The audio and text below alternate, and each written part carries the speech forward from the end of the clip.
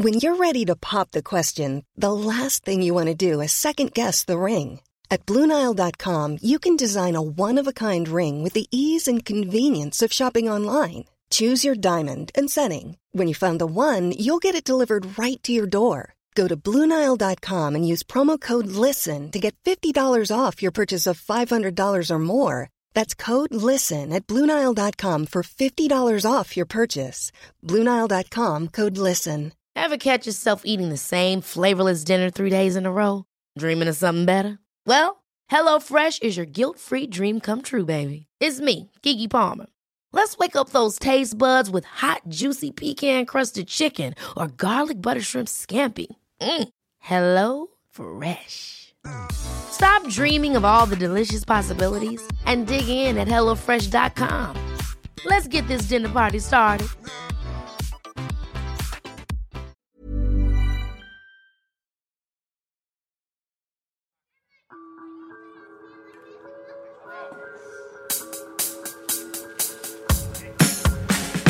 Welcome to my good bad brain. I'm a normal person, so I'm insane. I've got depression and ADHD, but I'm doing better since I medicated me. I'm still not always sure whether I exist or what being a person even really is, but I figured out a long time ago that being alive is beautiful.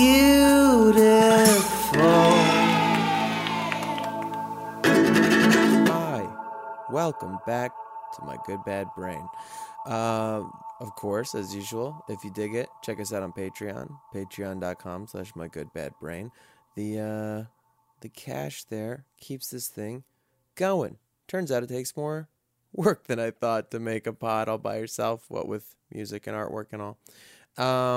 But it's really rewarding. Every week brings really amazing messages from people all over the world, which, quite frankly, usually there's some aspect of gratitude from them, which makes me feel nice, but also just seems validating to the whole thing that all of us living out here with our own good, bad brains, we're okay. Like, we're okay in our strangeness and the thing inside of us that tells us that we're so fucked up and so irredeemable and so impossible and the only one possibly ever going through this, and should just probably disappear from the gene pool of evolution. That is wrong. And there's a lot of us feeling this way, feeling crazy in a world that seems increasingly crazy. I think objectively we can say probably the craziest time in history. I think the internet really makes it extra weird, We just have so much more information getting dumped into our brains every day than we could have ever had, any ancestors could have ever had, And so I think it's like okay to pause and go, I'm not the only one feeling crazy. It is crazy. And the people who are acting like it's normal, maybe they're the crazy ones. Because, of course, it's important to victimize somebody to feel like you're okay. Just kidding. Get it? That's okay.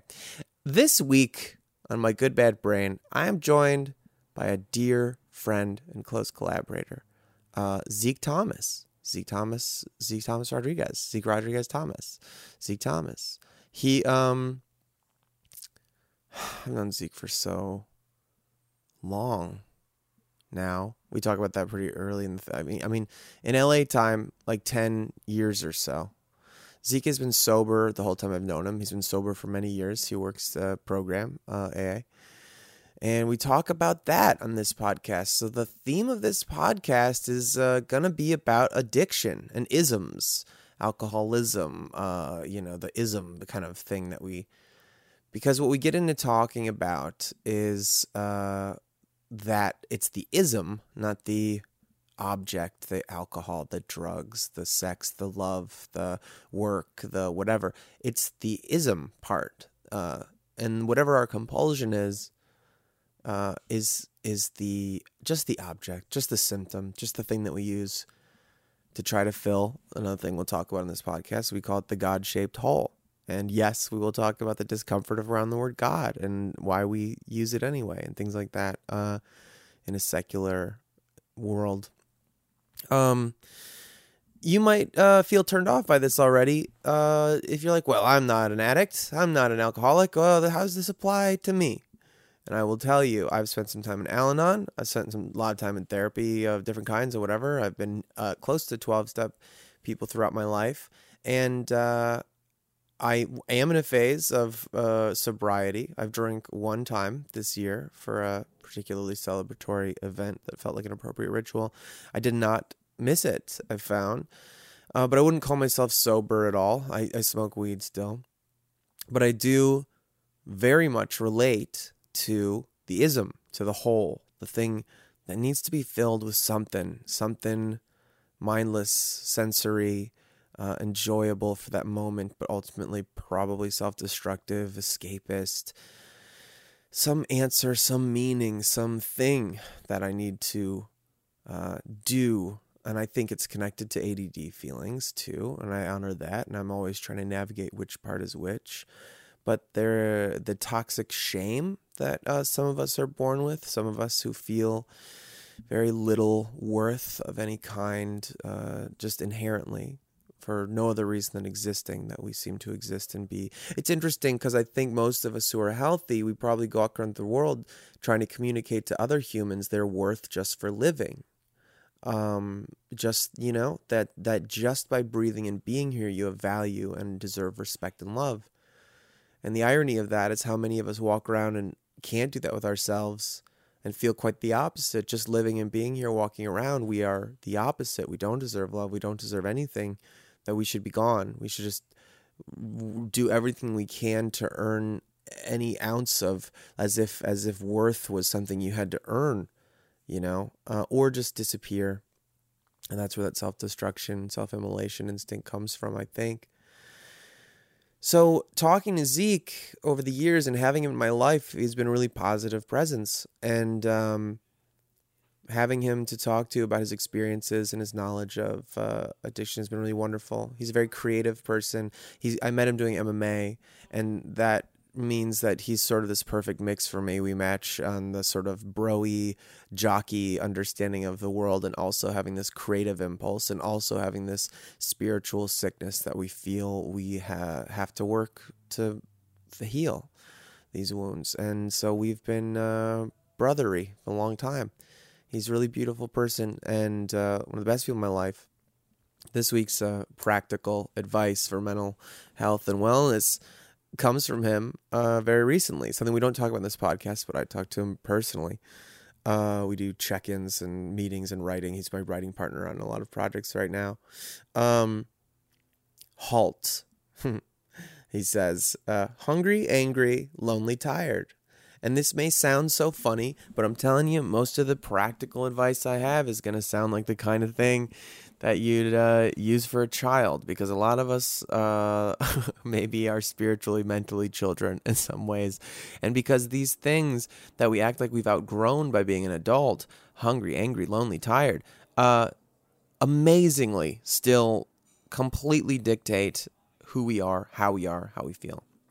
So the next time you're being extra shitty maybe, or irritable, or sensitive, or anything that feels a little off kilter, or feeling that uselessness, whatever the thing might be. It happens for me a lot in arguments with somebody I'm close to that I love, or something like that. They say, halt. Are you hungry? Well, I guess I haven't eaten all day. Are you angry? Yeah, this other thing bothered me, and, frankly, like the constant inundation of terrible news from the world. I'm angry. Yeah, I'm angry. Are you lonely? Well, now you're just really, like, being a little bit too precise. I get it. No, I understand what you're trying. Are you tired? Yeah, I sleep poorly. And I haven't been exercising to treat my energy systems right. And so the sleep I've been getting is bad because I shoot blue light into my eyeballs from my phone until I'm tired too, okay? Yes, I'm hungry, I'm angry, I'm lonely, and I'm tired. Well, the Zeke's advice would say, then your decision making is a little compromised. Your perspectives on life are a little compromised. And I was thinking about that thing I cite a lot. The bacteria in your gut makes your serotonin for the most part, you know? And that's the stuff that decides if I think I'm a happy person or a sad one. But that's not me. That's the things in my gut. But isn't that still me then? Or inflammation. If I have an inflammation in my brain, that's making me feel like a certain way. They would say, well, that's a physical problem, not a mental problem. But it seems to be affecting me mentally. So we already know that all of these silly, common physical symptoms have a lot to do with whether or not we walk through the world as the best version of ourselves. So you got to take care of that dumb bod, that dumb meat mech, that dumb beautiful bod that you move around in, because it's the only thing you got ferrying your brain. And when it needs things, it's going to make you a little bit shittier until you deal with them, you know?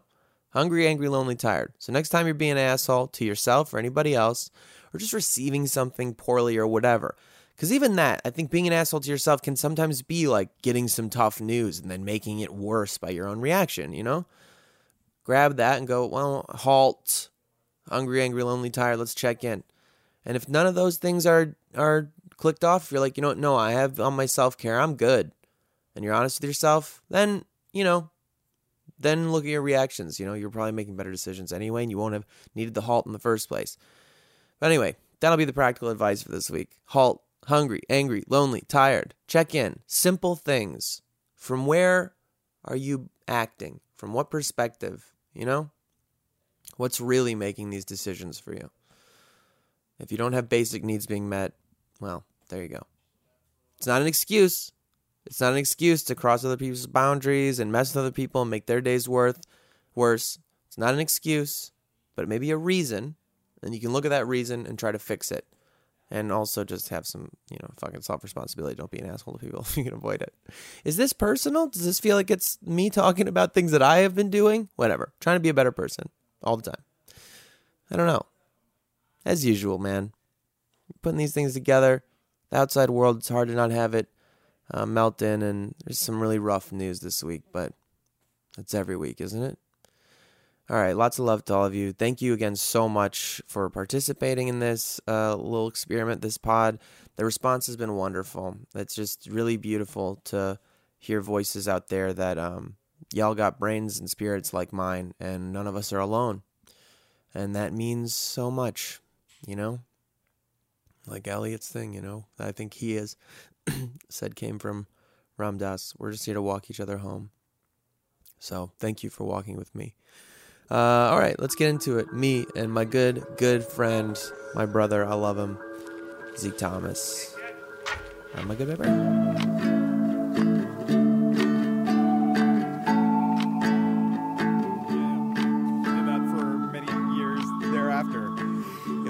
Write together, produce things, and blah, blah, blah, blah, blah. But I will say this then, too. Zeke is a very enormous force for good in my life, if I get real, real quick.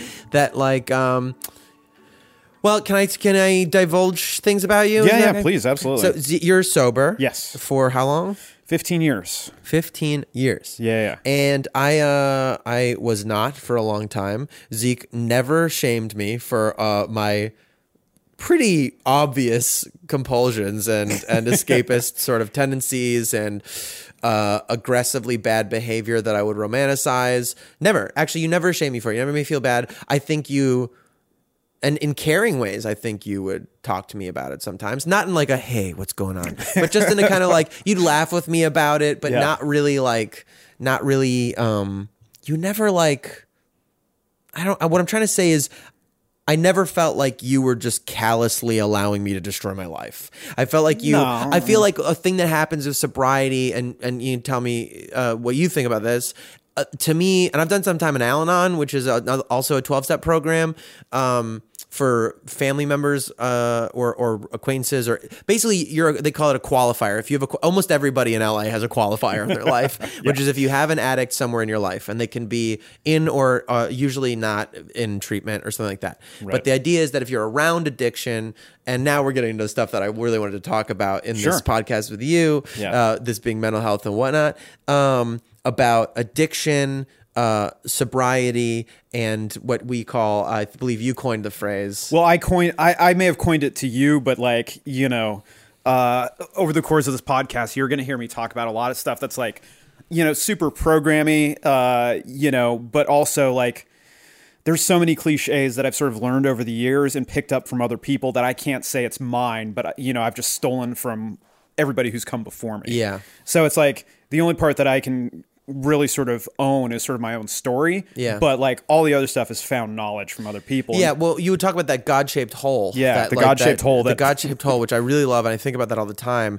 And what you just said about like that you can only own your story, I think is how I would describe my feeling around you in all the years you've known me. Because you've known me through some pretty dark times. Sure. Times that I was definitely abusing. I would say self-medicating. I would say I'm abusing myself in general. Sure. My drinking and drug use habits, I think at times have gotten out of hand. I will say not in a 12-step in a program way, but I did make the choice to stop drinking so far this year. It's been 3 or so months.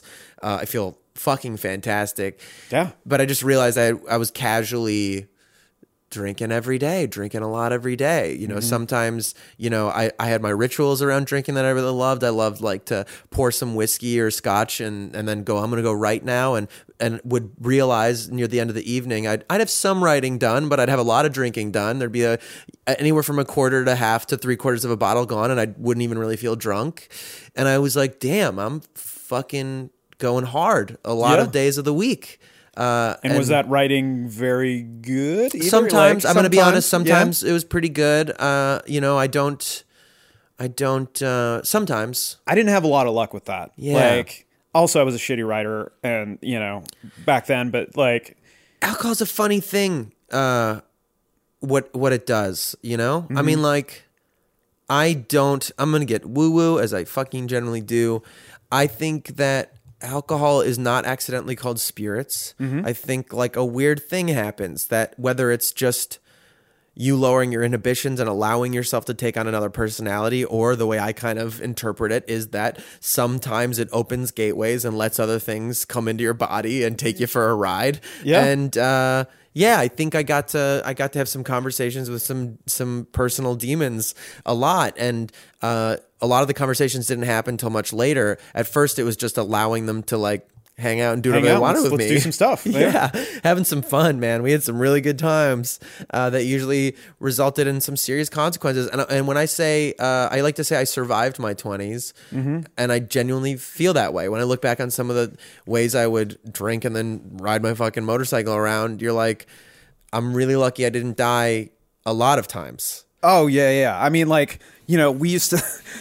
I think you knew that. I used to call you like the big investment, and like I did not know that. Oh yeah. Well, because it was just like you were my creative partner, and like you would do all these incredibly dangerous activities / things, and I'm like, I sure hope Jared doesn't die. Like, just because like we'd kind of pinned our careers to one another. Sure. And we're just like, all right, well, good luck riding across town on your moped or whatever. You were riding. I was on a Vespa for several years, and then I honestly think it sort of evens out whether it was more or less safe when I moved up to a bigger bike, because definitely I could contend with big cars better, but also I could go a lot faster. I could go faster. Yeah. I don't know. It was, man, there's a lot of weird times, which I don't know, maybe we'll get in some of them, but I, more pertinent to this idea of when you say you can only own your experience. That's something I have experienced with you, where what do you get out of shaming me? And there was never, and that's the wrong thing to say, I think. What I feel from you is like that I feel like I've learned from you to a certain degree, and I try to employ is like, not in you teaching me, just in the way you are, which I think the way, there's this thing, heal people, hurt people. I think if you've worked on yourself, you cannot help but be sort of an educator to the people who have not, sure, if they're open to it. That... hey, me getting better wasn't your business. Wasn't part of you. Right. Like it was very clear, and not in a discompassionate way. You have more empathy than anybody I've met, or as much at the very least. Like you're very empathetic, you're very present, you're a very caring and loving person. You do it with your actions all the time. But there's also not a part of you that says, hey, your problems are mine. It's very clear. Your problems are your problems, and my problems are my problems. I can be here for you, but your lack of ironically, investment. I guess you're. See, it's not investment. It's No, boundaries, right? Well, It's- no, what it is, it's healthy boundaries. Like this is something we talk about all the time too, where it's just like, something that I learned in the program that I was definitely not born with and didn't have it growing up were healthy boundaries surrounding like problems, addiction, what's your problem versus my problem, and as far as my emotional reaction to, whatever's going on in my life. And like only over time have I gotten my fucking black belt in healthy boundaries, just because it helps me cope on a daily basis. Cause like, in the jobs that we do, you deal with a lot of crazy people, who are going through their own journeys. And especially the ones you care about too, it's tough not to get enmeshed or like start co-signing people's bullshit as far as like what's going on. What does that mean? Co-signing people's bullshit. Essentially telling somebody, if somebody is exhibiting behavior, and this sounds like so therapeutic. That's what we're here for. No, it's like if someone's exhibiting a behavior that like is detrimental to them or to me or a relationship, I shouldn't enable them in any way. Right. And that's a big that part fine of it. line that I find interesting, because I never felt like you were enabling me, but in a weird way, if you had been judgy or shamey or like intervening on some level with the behavior I was exhibiting, I almost feel like that would have been more co-signing my bullshit. Like you would have been engaging with my drama, which would have made me happy. Right. And I know that about you, that I mean, like, Right. at least, our journey together, like, there's a part of you that it like loves the dramatic. Yeah, like that. I should clarify. Make me happy. Like, what is happiness? When you have toxic shame in the middle of you, and you are codependent, which I have those things, and I struggle with them, and I think I do. I don't know what I have something inside me very akin to addiction, and I balm it with different things, but whatever that hole is, that God-shaped hole, it's something I'm very familiar with, even if it never embodied as specifically alcoholism or something. Yeah. Right. I have it though, and I use a lot of different things for it. For a while, I thought maybe it was a sex and love addiction thing, because when you read those 12-step things on the wall and you realize all the 12 steps are the same, you start going like, that's me. Yeah, listen, and that's something too I struggle with too. It's just like, I came in to an anonymous 12-step fellowship by way of alcohol and drugs, but that's not to say that all the other vices of life have not tried to find their way in. Yeah. And it's something I talk about pretty regularly when I share my experience with people, where I'm just like, I didn't want to drink or use ever again after probably the first year. But after that, the disease of alcoholism was trying to find its way into me through any means necessary. Yeah. And it was like food, sex, fucking video games. Yep. Like, hell yeah. It's weird, but like, it was trying to, where was the chink in the armor that was going to get me to start worrying about things and allow drugs and alcohol to come back into my life. Right. Because, okay. And that's changed, by the way, over time too, because like what was like sort of like triggering for me early on in sobriety is sort of like an afterthought. Meanwhile, like shit that set me off, a couple years ago, is stuff that I'm just like, oh, I haven't dealt with everything. I'm not fucking perfect. I'm not 12 steps ahead of everybody. I'm 12 steps behind. And so I have to work a program just to try to do my best impression of a normal human being.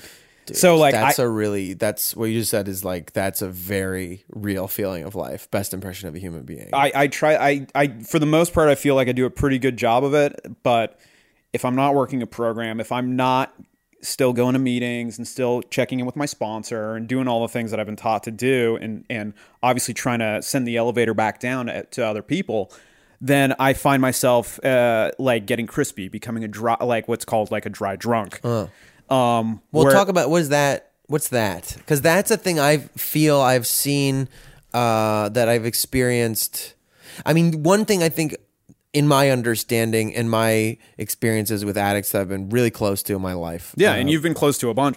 I mean, I'm not speaking out of school. Yeah, no, not at all. Not at all. I'm pretty open about it. Like, definitely have plenty of qualifiers. My biggest one is my dad. Sure. I feel comfortable saying and what he's gone through, and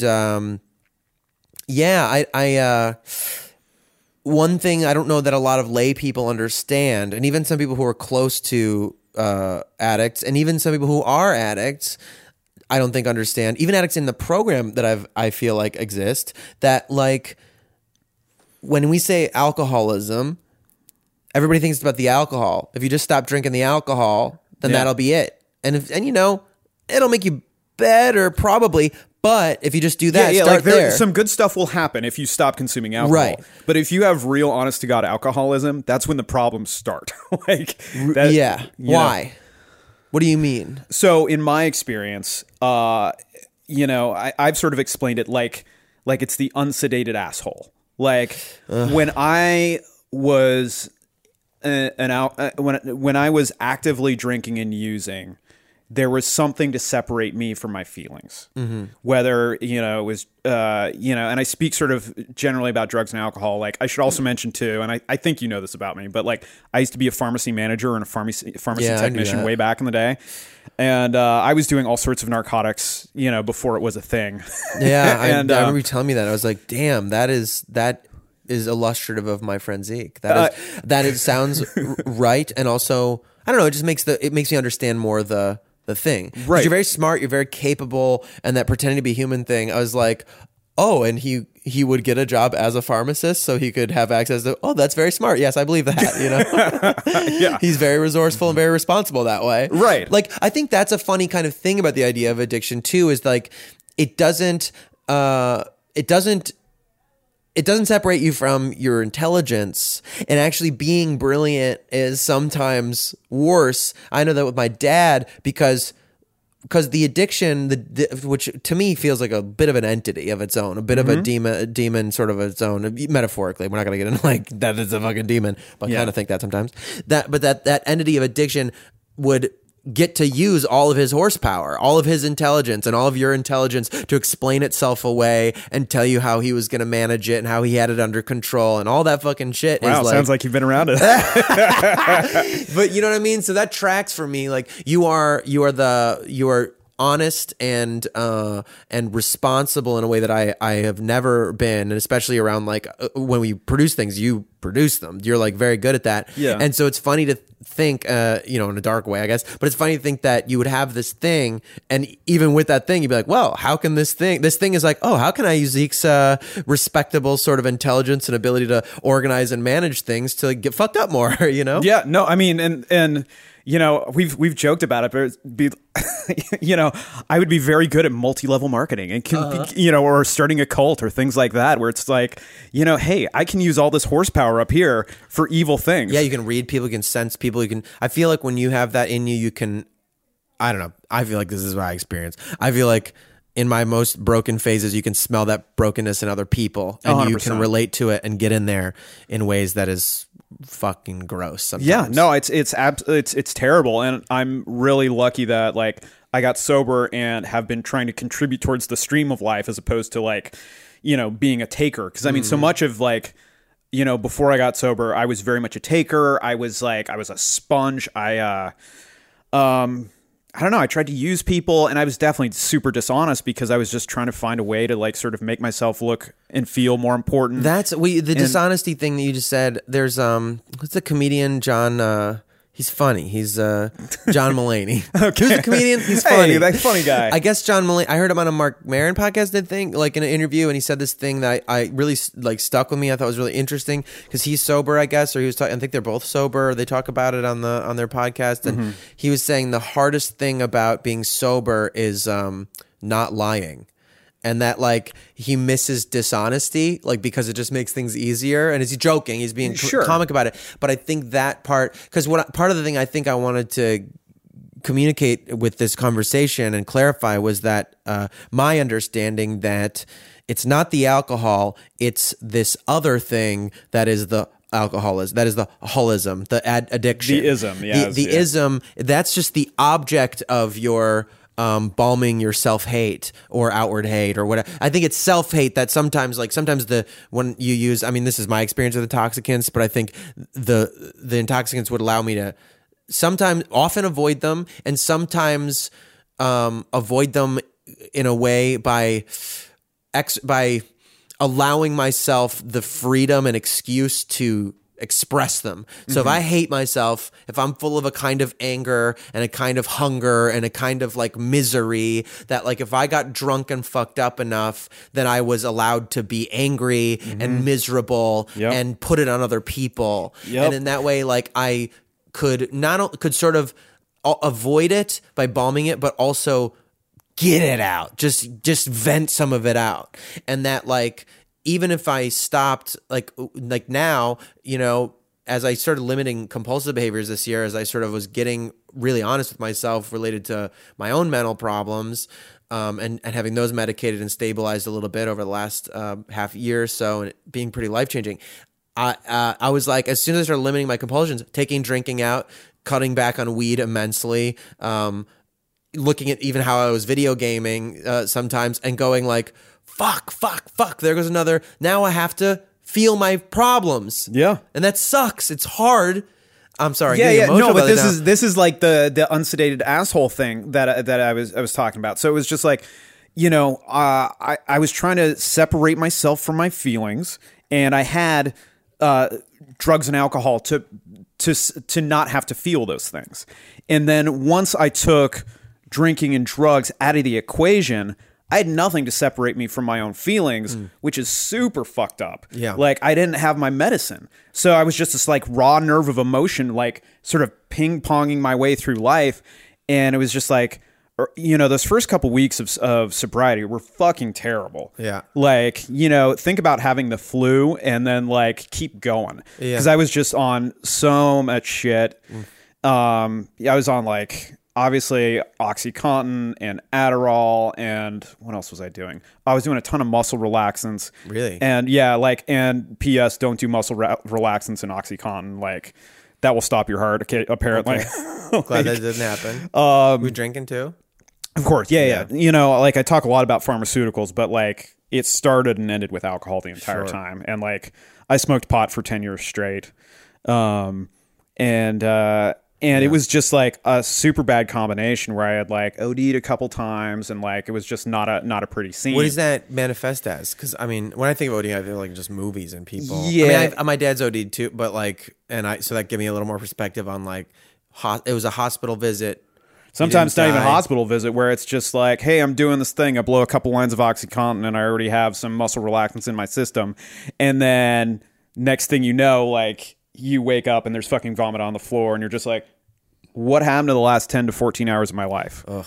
And that's fucking scary as fuck. That's scary. Yeah, that's fucking scary. But it becomes like a semi-regular occurrence if like you're in the throes of addiction, and it's just like, well, what am I supposed to do? Like, what's my solution? And for me, my best solution was just to continue to like try and find that perfect wave of like, how many narcotics should I do versus how much Adderall should I do to like try and like, again, try to do my best impression of a normal human being. Meanwhile, I'm just all over the place and like trying to remember what I told you versus what I told my boss versus what, like, trying to keep my story straight. Yeah. And that, like, in hindsight, talking about like honesty, is just spinning all those plates was just so emotionally taxing. Trying to remember what I told each person and like all that bullshit. Yeah. Versus now when I'm just sort of like, more often than not, if I'm talking to you, I'm probably telling the truth.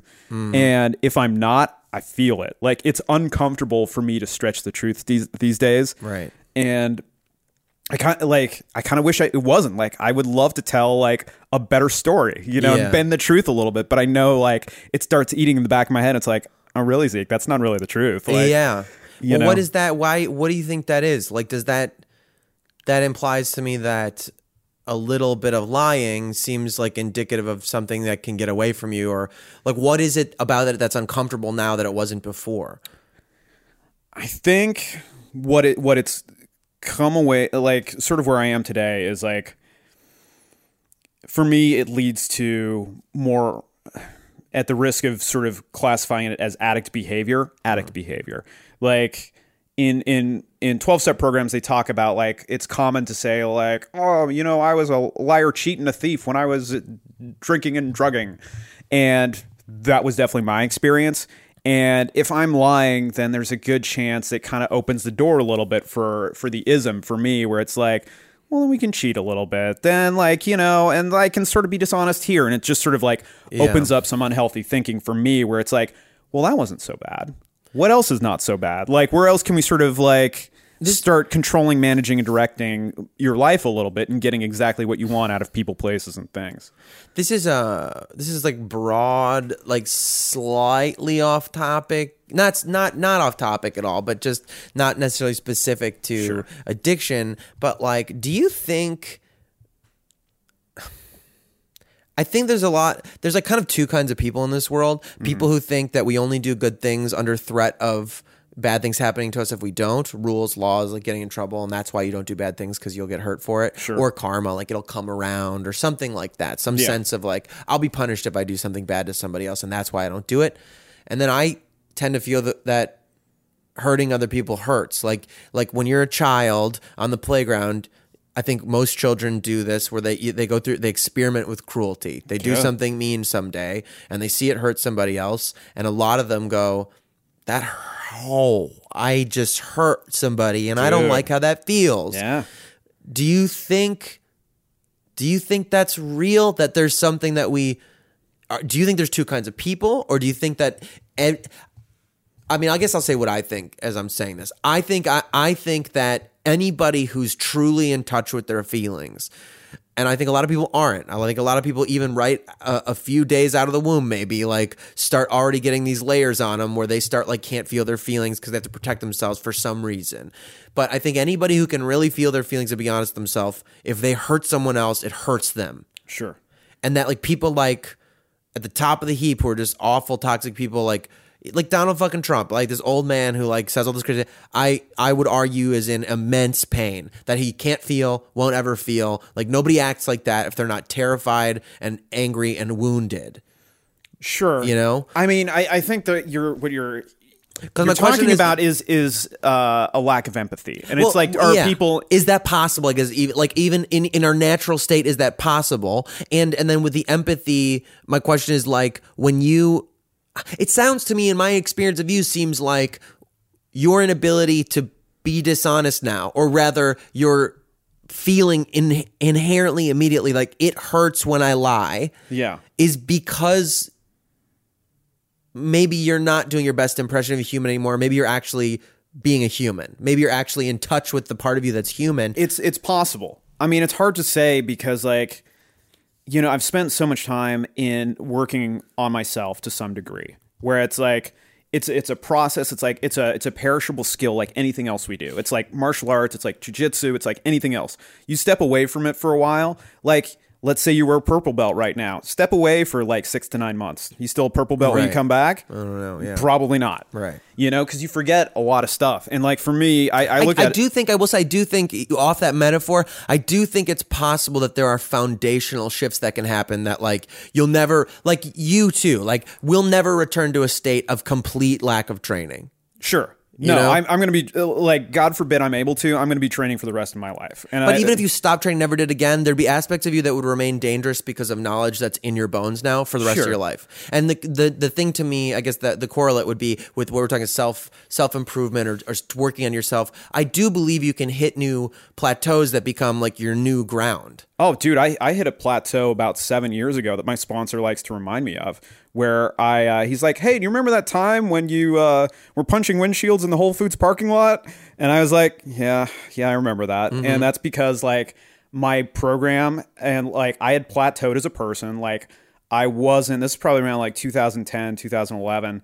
And I was just like, I thought I was smarter than the average bear. Sure. And like my ego had started rebuilding itself. And I do want you to get into that, but just because I don't want to lose this one thing. When I mean new plateaus, because that to me is like, that's a little bit of a backslide thing and you can flatten out. Yeah, but that I'm saying like, if you work on yourself and improve yourself, get honest with yourself, that you can kind of level up and that's your new floor. That's what I'm saying. Okay, I see like, what you're saying. This is your new floor that like, there are aspects of you that I don't know. Do you think I mean, maybe I'm giving you too much credit. Maybe I'm giving people too much credit. But like, even if you just went off the fucking rails and began like drinking again or something like that, like maybe there's some aspects of decency and humanity and empathy that you've cultivated now that you could never get rid of again. Sure. I will say that I'd probably have to disagree, only because like having known like not only myself and my experience, but having been around like drug addicts and alcoholics who like return to drinking, and also my experience, like when I am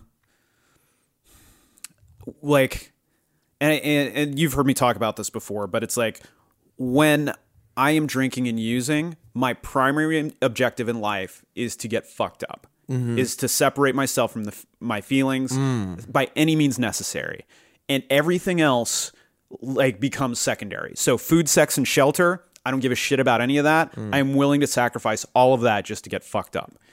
And so I would put decency and like empathy and all that stuff is in that secondary or tertiary pile, because what matters to me and most drug addicts and alcoholics when they are, you know, and again, I don't like the word fiending, but like when they're just like, I have to get fucked up, they don't give a fuck about another person. Like their empathy is not even enters the equation. Morality is not a problem. It's not a moral problem. And that actually, I guess, enters into people who, if people out there want to understand this idea of addiction more, and maybe if it resonates with anybody listening, that like that's the heart of it, is that I will do anything to not feel what's really going on inside of me. Yeah. And that is the source of compulsive behavior. And that like, if you want to heal the compulsive behavior, by all means, stop the compulsions and work on that, like, because they're probably damaging you or other people. But that's not just that. The real work of it is figuring out why you're so afraid of your feelings and figuring those out. Sure. I mean, a big part of it too is like, and when we talk about the God-shaped hole, is like, you know, the whole idea of addiction being like a moral problem is so like flawed in my experience and what I've sort of seen after being in the recovery community as long as I have. And that's not saying 12-step programs are perfect. You know, there's a lot of... One of the things I will say that I've always really admired about the 12-step thing is I've never met anybody... I've seen people care and say like to their friend maybe like, hey, do you want to come to a meeting or try this out? But if they say, nah, not for me, they don't push. Nobody I've ever met who's really working 12-step like pushes people. And it's like, you really should do this, you really should do this, you really should do this. It's like the thing I admire about 12-step is like other, like there's cults and things that exist that like we're going to fucking fix you. Come in and you get some money actually if you get your friend to sign up too. And it's going to be great for you. And it might actually help some people, but it's gross and weird and creepy and predatory. 12-step stuff truly exists as a thing that's there. And if you want to go, you can go. And if you don't, okay, whatever you're doing, you're doing. Yeah, no, if I see somebody with a problem, I'm always kind of like, hey man, let me know if you ever want to go to a meeting. If not, no hard feelings, keep doing you. Like, yeah. But anyway, what you were saying in your time that it's not a moral failing? No, it's not that at all. I mean, it's just like literally addiction like hijacks your brain chemistry and is just like, hey, you're going to do whatever it takes. And I mean, whatever it takes. When you hear people being like, oh, I suck dick for coke and stuff like that, I'm not even gay. It's like, yeah, because they needed to get high. Like, it's not, it's like your brain short circuits and is just like, nothing else matters. I just need to get high or drunk or do whatever. And I'm sorry, but everyone else, you are going to be in my wake. You know, and for me, I was just a tornado through like my family's life and my friend's life. And it was just like only after I got sober and started working a program and started to heal a little bit, was I able to sort of earn the trust back of my friends and people who were close to me. Oof. Yeah, that's interesting because you just gave me these visions too of like reflecting on my own experience, I suppose. And it's so easy to romanticize the tornado. Oh, sure. And it's funny because my dad used to like romanticize aspects of his dark existence with these shady characters. Like, I got a call from him in the middle of the night one time when I was in high school and just said, hey, Bear, hey, just remember this name, okay? And he said the name. I can't remember the name, so it doesn't matter. And I was just so in shock that I was like, what? And he goes, just, you know, if something happens, just remember this name. And I was like, what are you talking about? Do you mean? Clearly upset. And he's like, you know what? Hey, you know, Buddy Bear, I'm sorry. I shouldn't have bothered you with this. Don't worry about it. Don't worry about it. Okay. All right. I love you, Buddy. I love you. And hangs the phone. And I'm just like, what the fuck? What just happened? And that shit would happen all the time. Yeah. This like fantasy existence that he would try to project this romantic idea of himself as this like noir fiction fantasy version, badass version of himself, and he knew all these shady characters. He was involved with kind of aspects of crime, and he was a fucking criminal. I mean, he did like get disbarred for doing criminal shit or whatever. But that romanticizing, I resented it so much. I fucking hate it. I still like think he does it so much sometimes, like, I'm going to handle this anti-hero kind of thing. And the irony of it, of course, is that I did exactly the same thing. Like when I was in my 20s and stuff, I was like, nah, man, I'm fucking like this wolf, dude. I've talked about the wolf on here. I still talk about him like there's aspects of the wolf that are a protector embodiment of me that I believe I'm in conversation with as like just my body and its impulses to protect me that are sometimes misguided. But there's also this embodiment of this creature that I felt like, that's me, dude. I'm a fucking cool guy. I'm fucking wear this leather jacket, ride this motorcycle, and I can't be tied down. And oh yeah, and I'm romantic and sexy and cool, and I just fucking get fucked up all the time. And that was like so easy to romanticize because there's all these like examples of that guy, like, he'll fuck anything and you got to watch out for him and he's kind of sexy, but he's dangerous. And I felt like I was trying to live that life. And really, I wasn't like that at all. I mean, I was just like a mess. I was just like this goofy fucking mess. I will say, I think that there's so many people out there who buy into the romance of these kind of things, especially in your 20s when you're all fucking maniacs, that like sometimes it does negative or positively reinforce itself where you're like, hey, you can tell me not to be an asshole, but people are really fucking digging me being an asshole. They want to go home with me sometimes because I'm kind of being a cool guy.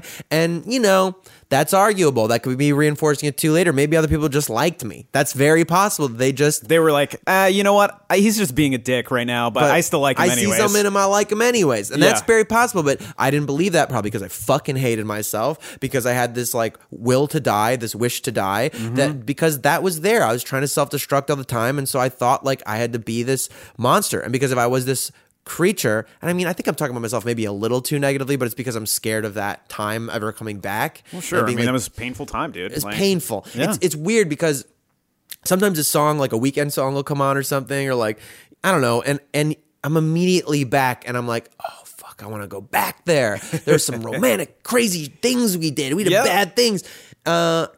And it's like remembering high school fondly, weirdly, where you're like, you always remember high school fondly when you're done with it because you're like, it was such a fun, it was so romantic and like it's weird. Like we were just kids and, parties on the weekends and gossip all the time and hanging out and see each other at school.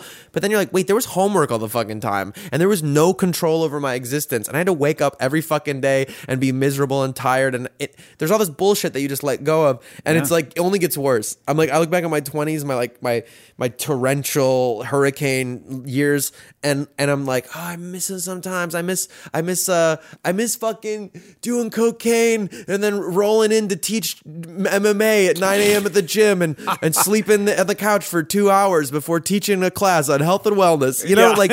And I'm like, wait, I was so I wanted to fucking die. You know, like I was trying to die. Yeah. I was so miserable. So it's weird. It's just weird how easy it is to get sucked into those romances around our pain. It's super easy to like romanticize all of it too. I mean, it was just like, that's part of what I miss about like, oh man, like for me, I called it quits right before my 24th birthday. Like, and I'm just like, but I have so many great adventures ahead of me. And, I was super scared that I was never going to be funny again. I was never going to be with girls again. I was never going to, fill in the blank. Was like my biggest fear coming back from the hospital, going to my first 12-step meeting, was just like, oh God, it's fucking over. The party's over. Like, oh my God, like, just time to shut it down. Like, okay.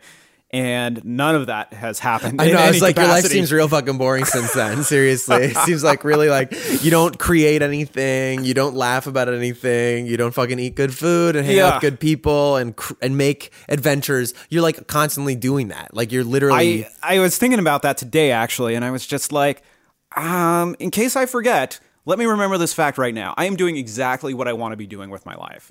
And it is magical and beautiful, despite what my head will tell me. because Right. my head still likes to tell me you should be making more money. You should be further along in your career. You know what? You shouldn't be driving a 13-year-old fucking Honda Toaster or whatever the fuck you drive. Like, dude, you know? I remember one day, like after the whole new media thing was taken off, and we were making videos and people were laughing. It was a good time, and you know, there's like for a decent chunk, I was like just living off of working as an actor and a host and shit like that, and not rich at all, very paycheck to paycheck. I mean, money's like all, you know, a struggle I think in a lot of people's lives this day and age. I don't know anybody who's ever gonna fucking retire. Like if you have a pension or 401k, like I don't know who you are. I don't know, you're living some fantasy life. You're It's not gonna be around You're anyways. fucking Jeff Bezos Yeah, to exactly. me, dude, you know. But like I remember one day being like, it was a weird kind of careful what you wish for genie situation where I was like, you know, when you said when you were 12 years old that you wanted to be a writer and actor because you just want to make people feel things, and that kind of evolved into like, yeah, you want to make people laugh, you want to make people feel better about their existence, think about their existence, whatever. You didn't say you wanted to be rich, you know? You said you wanted to do that, and guess what? You're fucking doing that, brother. Congratulations. Congratulations. You're doing exactly what you dreamed about doing, and getting real with that is like, yeah, dude, that is what's important to me. You know, I think like, be responsible. Like definitely I'm just now in my life starting to get some actual strategies, fucking budgeting and living a life where you're like, oh, I can make my life work and be responsible about houses over, roofs over my head and food and whatever and healthcare and nonsense. But that core thing of like, my life's not enough, I'm not enough, that is a lie. That's like a lie that the part of me that wants to kill me loves to fucking bring up over and over. Sure. No, I look at that as part of my ism. Is like, for me, it's just like nothing is enough. It's like my loving wife is not enough. My, our beautiful townhouse on the west side of Los Angeles is not enough. Like my favorite car I've ever owned, like that I bought with fucking Pizza Hut commercial residual money, is not enough. And it's like little things like that where I'm like, oh, dude, that's just my addiction trying to find its way in. It's Dude. like, what's one, like, there are always like two ways that people always talk about of like ways that like addiction tries to find its way in. And for me, it's like romance and finance. And it's Ooh, just that's really like- good.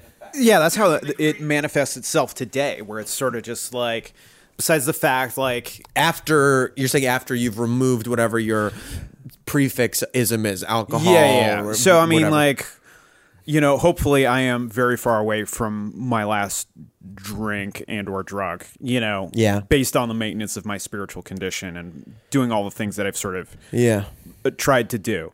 But things that fuck with me, with my head and the way, you know, my alcoholism tries to manifest itself is finding ways that my life is not perfect.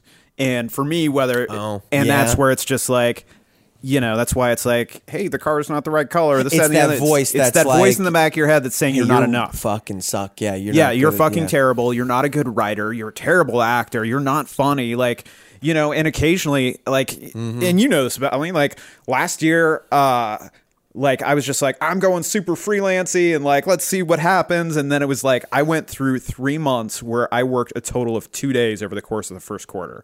Yeah. And that voice in the back of my head was just like, what the fuck are you doing? Like, do you know how to produce? You can't book a voiceover job to save your fucking life. Like, you don't know how to write, act, produce, like, do any of the things that, like, you've trained your entire life to do. And that you tell the universe you can do. I almost kind of seriously would be like, hey, dude, Lindsay Lohan made it when she was like 4, okay? You think you have a fucking chance? Gosling was on the fucking Mickey Mouse Club, okay? Yeah. You don't have a fucking chance to make, like, that's that voice for me, where you're like, and then, you know, at the same time, you always also have like the George Clooney stuff. You're like, he didn't make it till he was in his mid-late 30s or whatever. Right. Or like Tommy Lee Jones, who like you've never seen not be old or whatever, you know? and that's funny because to me, that's like secondary level, but like even telling yourself these positive examples is like, you're feeding the problem. Right. It's like, it has you can't nothing acknowledge to you can't do with acknowledge that. it. Yeah. One of the things too is like they didn't have the ability to shoot and direct and edit their own fucking shit like we do now. Oh yeah, and that also is like, think of how many, this is a thing I think this is, I mean, you can see it, proof is in the pudding. Like you're never going to get numbers for single viewer audiences like you got for the MASH conclusion. The MASH conclusion, like the highest rated thing ever in the 70s or something like that. So, you know, and it was like 45 million people tune in to watch the last episode. Guess what? You had like 5 channels. You'd like three channels. Yeah, 3 fucking channels, okay? What are you gonna watch, you know? So now it's like a big tune-in is like, what, 14 million? Is like huge. Yeah, that's insane. That's like Roseanne, right? Or something like that in the current incarnation. That's like The Voice. Like you're getting like these, and think about that. Not only is it a quarter of the largest viewed thing ever, but it's also in a quarter of that size when the population of the world has doubled. So it's even more small. And I think like with the advent of this thing, no one will ever be as famous as Elvis was again. Sure. But you could have like 3,000 Elvises, mini Elvises, all with and if it like there was something like years ago that they were like all you need to sustain yourself is 1,000 true fans, 1,000 true fans who will like buy your stuff and whatever. No matter what you put out, they will buy it. Yeah, your albums and stuff, and not in like a cynical way, not in like a gross business way. Like you make a thing and people are interested in it, and I actually think that's really kind of beautiful. The dystopian version that I like to think about is that in the future, when robots take all of our jobs and there's nothing left that humans do, that like automation takes. The only thing that will be left is content creation. And so everybody will be a content creator for one other person. And everybody will have their one audience of one person. And you'll watch the videos of the one person that they vlogged to you. And then you'll go make your vlog for the person who you vlogged to. But I mean, I'm preparing for this dystopian future. Like,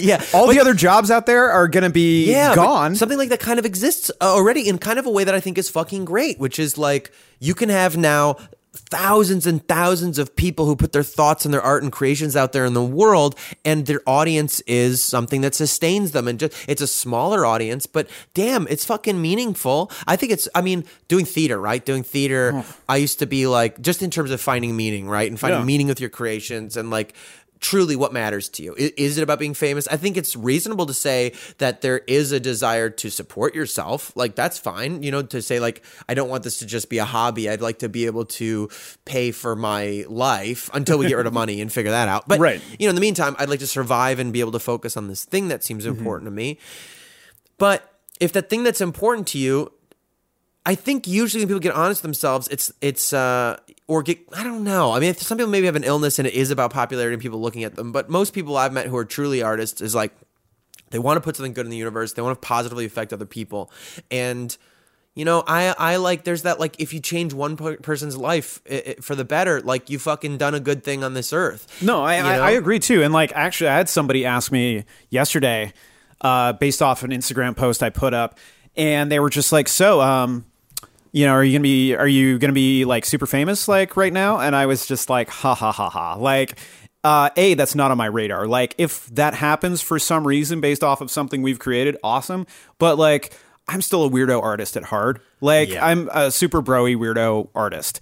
And I just want to make people feel things. And it's like some of my favorite things that we've created have had like few views. Oh yeah, dude. I think about it. There's the poem stuff I put up is like millions of views on some of our dumb videos, and I'm delighted by those. I'm glad that I could fucking make somebody laugh in their day, or you know, like take the piss out of some stuff that's like a little bit too full of its own fucking piss. But like moon juice, fucking CrossFit, like whatever.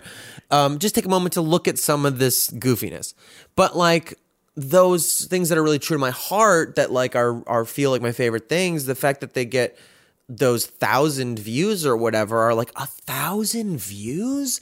Like, dude, what I've done plays in Chicago with full casts for an audience of 2 people. Yeah. We've canceled shows because nobody shows up, you know? And you're like, did that fucking shit, I'd do it again. Yeah. You know, that's the dirty secret of artists and why artists have to like, you know, kind of get shitty about money sometimes. We're like, you gotta pay me something. Because the secret is we do it for free. We have mental problems. It's like a compulsion. It's your thing you gotta do. But like that thing about positively impacting people, I think also the thing you brought up is really important, like the shame things about social media or whatever. Here's the irony for me. Like, because you take a selfie, you know, and you're instantly criticized to post selfies of yourself, whatever, for like, oh, fucking obsessive. Oh, we love to. There's this big piece. This is the funniest fucking thing. Next to one of the offices I work at, near one of the offices, there's this giant street art, quote unquote, you know, mural in big spray paint letters, and it says, "You are not a public figure." Okay? Yeah, I know it. Yeah, huge fucking side of the wall. Yeah. Like almost a city block hold long. on. Yeah. Hold on. Huge city block long. You are not a public figure. And then the tag of the artist. Yeah, exactly. With his like Instagram handle, with his little logo. And you're like, oh, fuck you, dude. Yeah. You are not a public figure. Follow me on Instagram. Yeah, follow me on Instagram. You know, and it's like, Friend, follow, like, and so subscribe. first of all, Yeah. get fucked. Get Yeah. fucked about that. Second of all, what is the point you're trying to make? That nobody matters? That Yeah. nobody matters. Is that it? You're not a public figure. You don't exist to everybody. Get fucked. Okay, so that's a weird thing. Why is that important to you to kind of squash people? And third, I will let you go. I will let you. Yeah, I okay. see your face. I will Yeah. let you. Third, I mean, I'm not talking. I don't think people necessarily think they're like fucking influencers. If you think you're an influencer, get fucked also. But Sure. But then third, so I used to be like, I feel really uncomfortable with selfies or things or pictures of myself on Instagram. No, listen, I would give you shit about it all the time. Oh, it's great. It's great. And- I appreciate it. but- But and I think I love this fucking leaf blower. Yeah. No. Do you want to wait until it goes? Nah, I don't know if you can pick it up anyway. Probably This is not. life. Doesn't matter. Yeah. But it's sort of first you feel like it's a negative reinforcer, you know what I mean? It's a bad thing that's reinforced because you get more likes, more people would like it, more people comment. People They'd be like looking they at like it. faces. But that's the thing. And then I started realizing, wait, I like other I people's do the same selfies. thing. I Whenever like I seeing see their my faces. friends' faces, I'm like, hey, it's good to see you. Yeah, Like, hey, because we're you're social alive. creatures. I'm a Yeah. stupid monkey walking around, and when I see somebody else that I consider to be part of like the things I like, and you see your friend's face, you see the face of a crush, you see a face of just a person who makes you feel good because they're funny or smart in the world. You see their face, you go, I like that. Yeah. And now we have this monkey reaction where we can literally double tap, tap, and there's a Tap. heart. I like that. And then we're criticized for it, for like the thing that we like that other people do. And then you make yourself available. Be like, here I am, part of the community. This is And me. you know what? I'm feeling myself in this picture. Yeah. I feel good. And especially, whatever. I think we give a little bit too much, like, some people definitely do like look fucking sexy as fuck and then go, this is body positivity. And that is like also cringe as fuck, where you're like, oh, fuck you. Just be sexy if you want to, but like body positivity. Even though they definitely had shame as a child, I get it. I fucking hated my body too, but it's just because you hated yourself. You don't have to like, you don't have to dress it up. Honesty is nice, but part of the honesty is like, hey, yeah, fucking be out there, be present in the community. There's no shame in that. Anyway, do your thing. please respond to my point 2 about you are not a public figure and like, what are you trying to squash people? Because I think you're a good person. I'd like to hear your rebuff of that. Okay, all right. So I think what the initial, like and again, I'm supposing what the artist was trying to say, it was like, there's a whole bunch of people that classify themselves on Instagram as public figures that are so far from public mine figures. says political candidate. But you're team troll, man. Like I know. But like once you switch your thing over to a quote unquote business account, so you have better analytics. It's like, well, what are you? And Dude, it's I like, know, but that's what mine. But see that's so fucking confusing, man. This categorizing thing, like it happened today. I was doing something, and they're like, so what are you an actor or whatever? And I'm like, dude, I guess I'm an actor, but I haven't been on a TV show or anything for like 2 for the years. thing today? Yeah. Or like I guess I'm a host, but I haven't really hosted something. I'm kind of a YouTuber, but I don't have my own YouTube channel. I'm kind of am I right? I've written a lot of things. Writer, Some of them producer. have been produced, but not lately. I mean, we've been writing screenplays and we got the shopping around, but you know what I mean? So you're like, well, what the fuck do you want me to say? I was a butcher for a while. I was a cook. I can do that too. I taught MMA and CrossFit for a while. I don't know. Am I a trainer, a personal trainer? What am I? I like to write poetry. Some people really like my poetry. They know me because of that. I'm a poet. And you're just like, They're I like, don't fucking know what to say. hey, dude, we just need someone to put on your lower third. Exactly. Exactly. And then you just and then you're weird. Then you're fucking weird. Or your personality. What are you? You're an influencer, bro. Dude, the ideal, I was thinking the other day, when they say like Ralph Waldo Emerson or something like that, they were like a great thinker of his time. And I was like, what a dream to make can I just make my title thinker? How can I get to the position where I'm just considered a professional thinker? You know what? You can do that. I just turned in it's tax season allegedly when this was recorded. When we're doing this, I'm fucked, but cool. But so they make you put down like what you are, and I was just like, oh, holy shit, look at this, writer producer. Like this is kind of like, you know what I always interesting. write? Entertainer. I just say entertainment. Right. And that's what people like Billy Crystal do, because it's sort of like, what do you call people who kind of do all aspects of entertainment? Yeah. But, I mean, if you want, because that's the other thing about it. When you start to get something that's more all encapsulating, A, it becomes too vague, and B, it becomes too like shamanic woo woo. You're like, I'm a storyteller. You know, when I make you a sandwich, I'm trying to take you back to your childhood. I'm a storyteller. You know what? And that's one of the things that I hate, because like, you know, I'll teach, I'll do like workshops on immersive storytelling and stuff like that, and like, it pains me to like refer to myself as a storyteller because it sounds so like but that's what it is, your ability to that really is probably the closest thing to what we really are, this cross-disciplinary ability to see narrative and fulfill narrative, which frankly, even in the darkest sense, I think I've said this on another one of these, but I was like, when I was in my darkest days or whatever and compulsive and just looking for any escape from pain, and the things that really did make me think love and sex addiction were like kind of one of my things, was like, it seems so easy to romantically get involved with people because all you need to do is see the obvious transparent thing, which I've realized is not obvious to everybody, but the obvious transparent narrative that they wanted to be, the character that they wanted to be involved with, and then be that character. And so that ability to tell stories, to see stories, to embody stories is like what you and I do. Yeah, especially recognizing stories in people where, you know, when you get to know a little bit of a person's backstory, and it just informs their character so much more.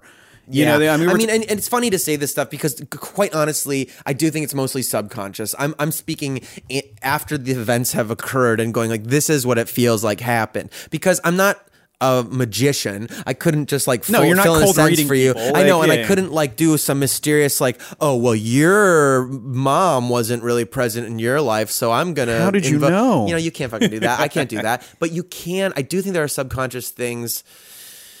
I don't know. I also think maybe there's some things that are in us, the same things that are fear-based and that are like aggression-based and have to do with like surviving the Ice Age shit. I think some people do have more natural predation instincts, you know? And as much as I'm a victim and I like to be a victim and I like to victimize myself, I'm like, oh, stop hurting me. Yeah. When like I'm definitely creating the situation.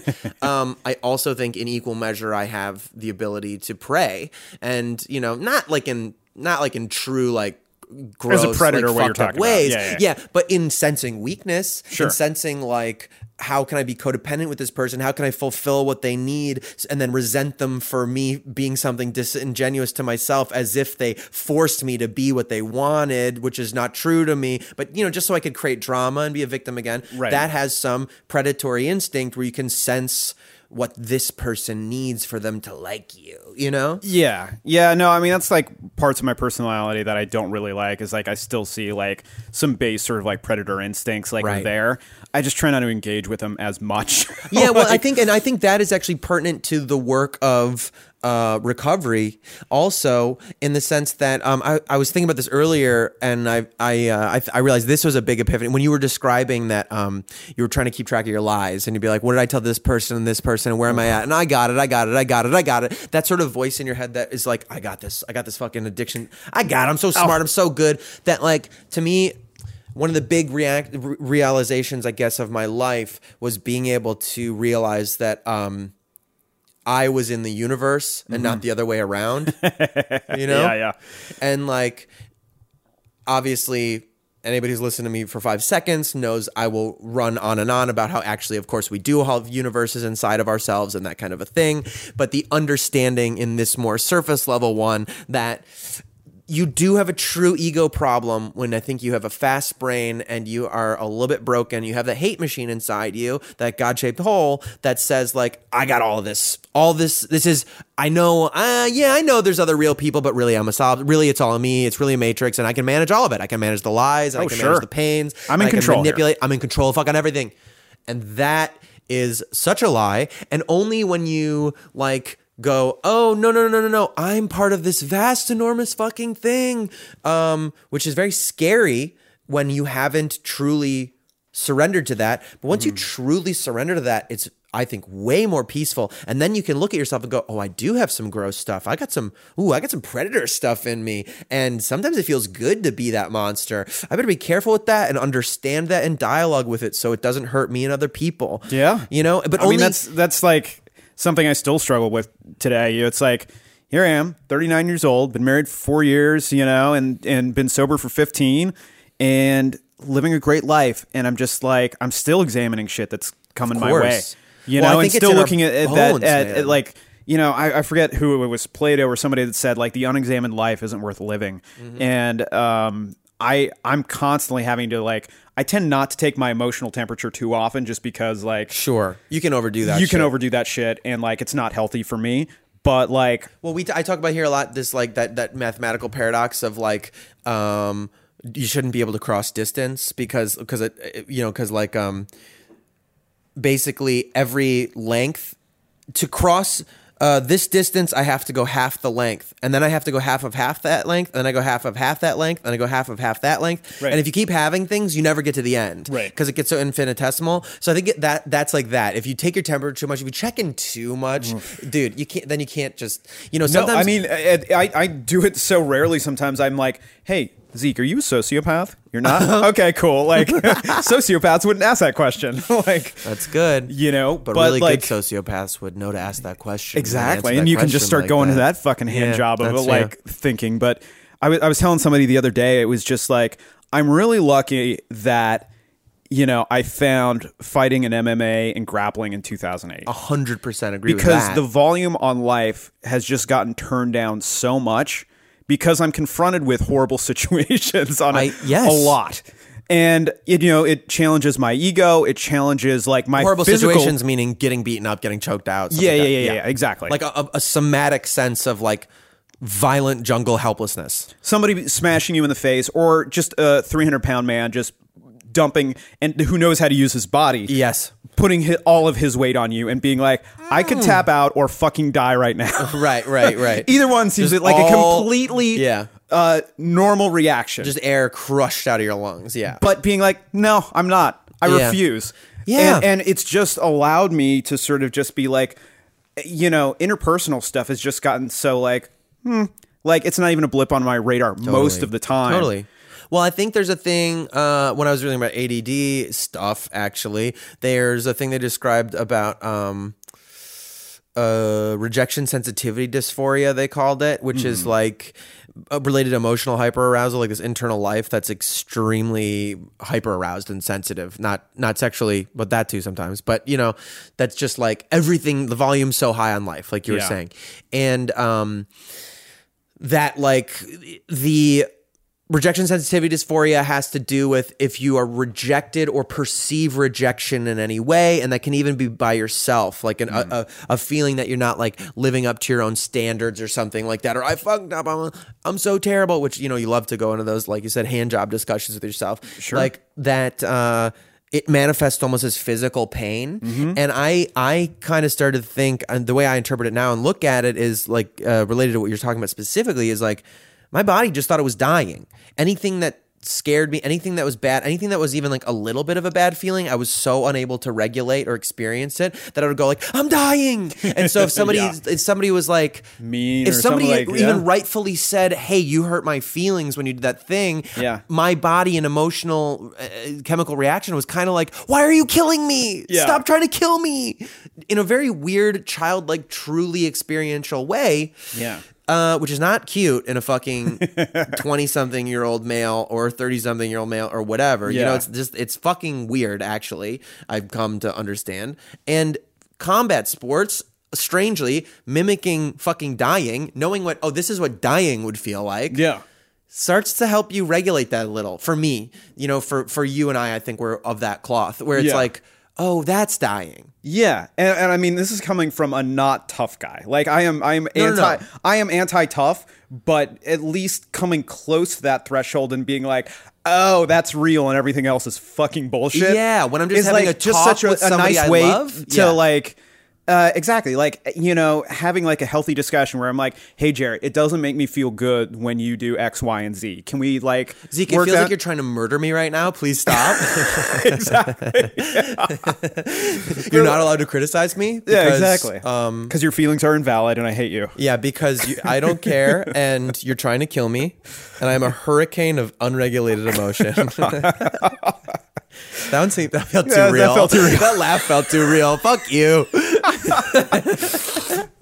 Well, there was a time, man. There was a time. Yeah. Certainly there was a time. I appreciate you not making me feel like I was dying. No, I listen, I try to be as compassionate as I can. No, you are whatever. Actually, let's you want to segue into some of my, can I ask you my mental diagnosis medication question? Of course, yeah. Have you ever been diagnosed with anything by a psychiatrist? I guess, and if so, have you been prescribed and or taken any medication for it? So, kind of yes and yes to all of the things. Okay. As a kid, I was a super nervous kid, and like my doctor actually prescribed like an antihistamine as a to deal with anxiety. No, this is real. My current antidepressant, it's called Remeron or mirtazapine. Yeah. Was that what you took? No. This you got to remember, like this was like copy that. That's right. You were a pharmacist also. Also, this was like this was probably like 1986. Word. Like, but I just thought it was interesting when I was reading about it. It's not an SSRI or an SNRI. It's like a different kind of antidepressant. I think I was prescribed because I have sleeping. I was saying I was insomnia too, and so I take it at night. It makes you a little bit sleepy sometimes. But it's an antihistamine also, which when I was reading about it, I was like, oh, that's so interesting. So it's also used sometimes to treat like anxiety and stuff like that, which I think, I'll be honest, I don't think my psychiatrist ever explicitly said, you have depression and you have this and that.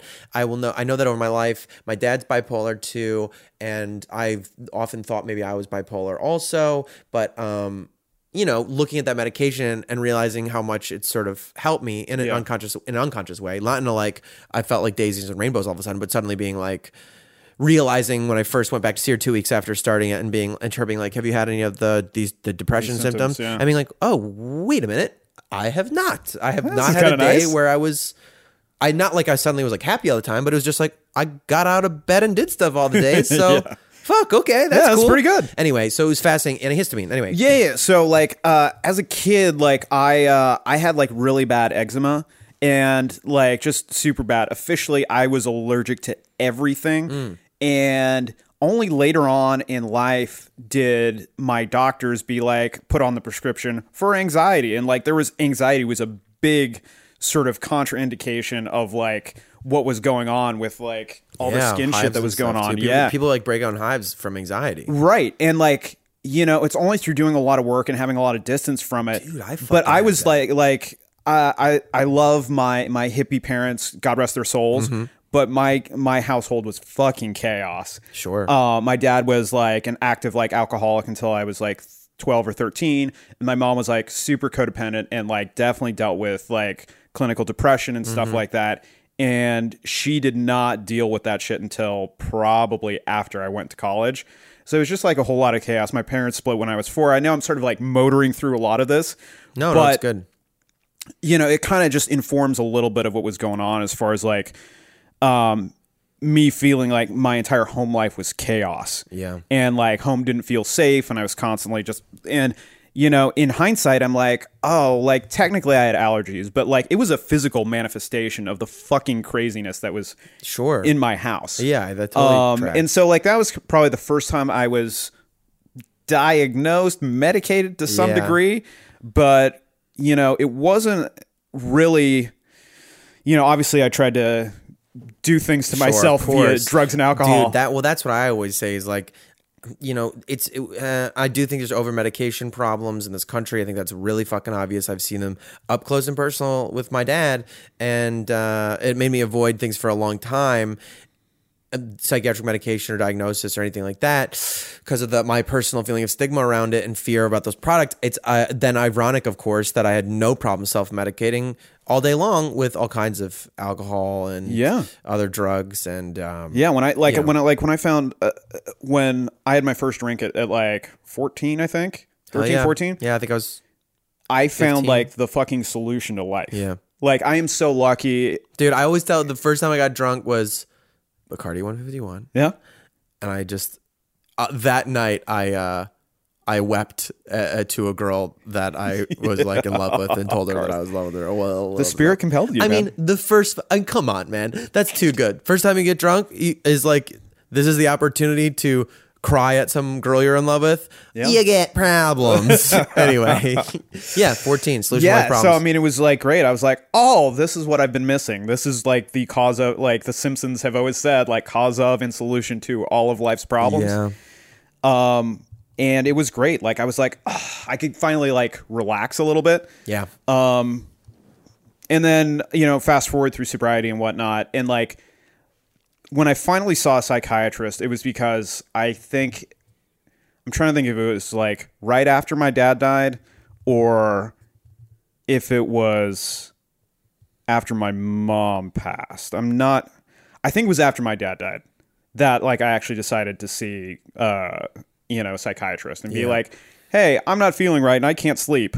And this was at the suggestion of my now wife who, I had seen her, make incredible strides in her mental health and overall well-being through working with psychiatrists. And I'm not saying anything that she wouldn't say. In fact, she's always just like, if you ever want to talk to any of your friends about like depression or anything, you let me know. And I'm like, well, I know when I brought up to you guys that you guys very generously like offered up a recommendation for a doctor and stuff. When I was open with you about, that I was like, I think I'm going to see a psychiatrist, Oh yeah. But I mean, that's really helpful. I think it's good to be that, not to be pushy, but to always be like open and helpful. Yeah, absolutely. And, at least give it a shot. And so for me, like, I was definitely depressed because I was like 27 when my dad sort of passed rather spontaneously after like a quick bout with cancer. Yeah. And it was just like, I was having problems sleeping and just sort of like, it was the first like major loss I had dealt with. I had been very lucky and like I hadn't dealt with major loss before. And then like, it was like all of a sudden the mind would just not shut off. And so like started taking, as prescribed Ambien and all the wonderful side effects that come along with taking Ambien. Oof. And what are the side effects that come with that? one of them is like, I've honestly never taken Ambien. if you can avoid it, do Yeah. it. Unless, yeah. I mean, I the funniest thing is when you say Ambien, the first thing I think about is all the people I know who have been like, dude, it's dope, take Ambien and then stay awake. Fighting sleep. Crazy Well, shit. that's the thing. That's the thing Yeah. that like happens is like, you end up trying to fight sleep and you get super hungry. And then like, I probably put on a fair amount of weight just through like Ambien eating. wow. Because it was just like the Ambien starts to kick in, you have a sense of well-being, and then it's just like it's almost like the fucking munchies. You're just like, I need to see what's going on. But it also has a hypnotic effect of like, and also makes like an amnesic effect too. So like Weird. yeah. So I like back when Christine and I lived in Venice, like I plowed my way through an entire thing of like King's Hawaiian rolls one night on Ambien. It's Hawaiian rolls. I All love of them, that, dude. Just like- buns. It's so crazy. Just buns I've been and there. fucking butter, and it looked like a fucking Wolverine had like busted into our place and like gone through it. And I had used a fucking steak knife to put butter on the buns. And I was like, "Hey, babe, what's going on? Like, did you get hungry last night?" She's like, "Oh, I didn't have any buns." I'm like, Oh my god. I was like, "Oh God," and it was just like little images were coming back to me. I'm like, "Oh God, fucking Ambien." That's like, scary. Well, I have a question about that then. As somebody in recovery, why does that weird you out? Do you stop right away? Is Ambien like, does it, you know what I mean? Because that sounds pretty intoxicating in a kind of way, Sure, Does that sure. count or how does that work? Well, no, since it was prescribed by a medical professional, like it's not like I was Under doing it supervision, socially. Yeah, yeah. exactly. But it seems to me there's a danger even with a medical professional that like somebody would take one and be like, whoa, one of these is cool. Maybe I should try 4. Right. No, You know? absolutely. Well, my shrink knew that I was like in recovery and like I was just super So really, transparent yeah. about like, hey, well, this is what's going on. And at a certain point, I assume that means if there were fishy things about, oh, hey, I actually lost my prescription. Can you write me another one? That means your doctor would be like, fuck hey, off, dude. Fuck you, dude. Yeah, exactly. yeah, okay. You should probably call your sponsor. That yeah, makes sense, exactly. yeah. But like also like, you know, my wife knew that like that, you know, I'm in You have recovery somebody and accountable like to help you out. Yeah. exactly. And so like if I start getting sketchy or weird, like, you know, I have a little bit of a buffer or safety net. But like, you know, also That is really important, actually. I think that does seem like just having that community, somebody to like be part of it, you know? absolutely. Yeah. So far, I've been really lucky. I haven't had any major surgeries or anything that's required any sort of Painkillers. like painkillers or narcotics or anything like that. yeah. Which, by the way, was early on a consideration when I was doing all these dumb physical things that we do. Right. And so far, I haven't had anything that's really required that. Yeah. Just do ibuprofen and shit when you need to. Yeah, and even then, like, I have to be in serious fucking pain for me to like Right, consider, take yeah. anything, even something as tame as like ibuprofen. Yeah. Not because I'm a tough guy or anything like that, but I'm like, I used to take, Yeah, I used to dude. take heavy narcotics just because I'm like, I'm in emotional pain. Like, Yeah, I know somebody who. That's an interesting thing. I knew somebody in recovery who said they told me like they mouthwash. They were like they even the non-alcoholic mouthwash. They couldn't do it out of a little cup because it felt too much like doing shots. right. I understand That that feels seems like- drama. That person was dramatic, but I do think there's some significance to the idea of like your rituals around a thing can sometimes be, you know. Sure. Yeah, no, something I you gotta mean, like, replace, yeah, something that makes sense. But like, but yeah, that is a little bit. I get it. Yeah. yeah. But I get super judgy about stuff like this because I'm like, fucking, like, you can't go through life, you know, with mattresses around you, like. For sure. But I mean, that's, But you can know your boundaries. You can know the things that set you off. Absolutely. That's I was thinking about that, like the trigger language and trigger warning and stuff. Like that is so easy to make fun of. It's so rife for comedy because like it's just easy, you know. Yeah. It's like it's there, and aspects of it are funny. People like get really overwrought, but then something came up today. I was like, hey, you know what? If I can go through my day and not make somebody think about this terrible thing, not even somebody who it's happened to, then that's a win. I don't need to do that, you know? Yeah. And I was like, damn, there is some truth about like little tiny weird things that just are unpleasant that or that set you off that you know are your thing. And right. Or even like when you think about your comedy or whatever you sort of put out into the universe, when you're just sort of like, today I'm going to try not to punch down at people. Well, and it's definitely- like, that's, you know, that's something too that I still struggle with because like so much like humor is like punching down at like people and you're just like, okay, is there another way to do it where I'm punching more at myself than yeah, down well, at like... I think certainly that, I mean, I think it's just awful to do. I think the you never punch down is like a really good principle of comedy. And if you have to punch down, then you're not very funny. But also like question like what's funny? I think like the comedy that says, hey, I'm making fun of myself, and in that we're all making fun of ourselves and we're all laughing at ourselves together because isn't it weird that we're human, is kind of the ideal, that it's like this thing that bonds us in our hilarious absurdity and it gives us a way to laugh at things that hurt. Yeah. You're trying to make the life better with laughter. And the idea that like I'm going to make life better for a very small amount of this audience or even like a majority of my audience by shitting on this little tiny one that they feel annoyed by is so gross. It's so awful. Well, I mean, you can do better. You know, it's just kind of always- more you than can do anything. better. I just feel lazy. Like, or when I see it in other people, I'm just like, come on, man. Like, you could do better. Yeah, you're so yeah. much better than that. And like, That's nice. That's a good way to like, especially the kind of people who will do it. You're probably more likely to get them to not by like making it a weird like capability thing, you know, Yeah. being like, you know, because they're not going to feel like the whole thing about like, hey, doesn't it hurt you to like be mean to people who are in a position of weakness? No. They'd be like, shut up, pussy, you Yeah. know. But like really by attacking it as like, I think you could do better than that. That's just not very. yeah, it's no, kinda you're a funny lazy. person. What's going on? Like, Yeah. did you not try on that one? Oh, Yeah. well, maybe I didn't. He did say I was funny. Like, Wait, so anyways, yeah, I know we sort of went on another tangent, painkillers. but like, so as far as that stuff goes, like eventually I just like with the help of my psychiatrist, like tapered off just because I didn't need it anymore. Yeah, well, that makes sense. I wonder about that sometimes. I'm actually going to ask my psychiatrist next time I see her because I am like, what should I be expecting here? Is this something that I'm like going to need to moderate my whole life with intervention? Or is it the kind of thing that like, I was using the analogy in another conversation related to this of like pull-ups. Like if you can't do a pull-up, you can't just do a pull-up one day, but if you get a box to stand on and get your legs to help you get a rubber band to help you over time, and then eventually you can do a pull-up. And I'm like wondering, these little chemical drips that have helped me level out a little bit to like learn to actually employ certain strategies that feel like they're strengthening me. Will strengthening those habits over time, will I be able to like kind of take the medication out and not have to do that anymore?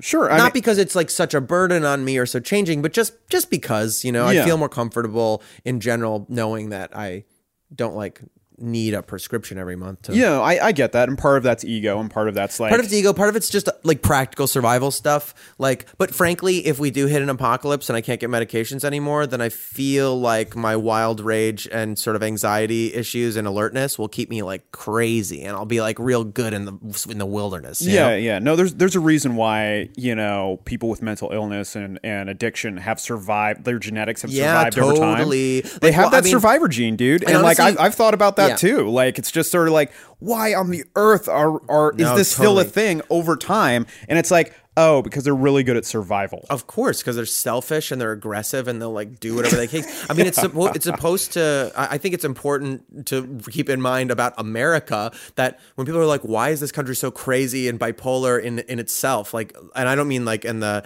sense of bipolar.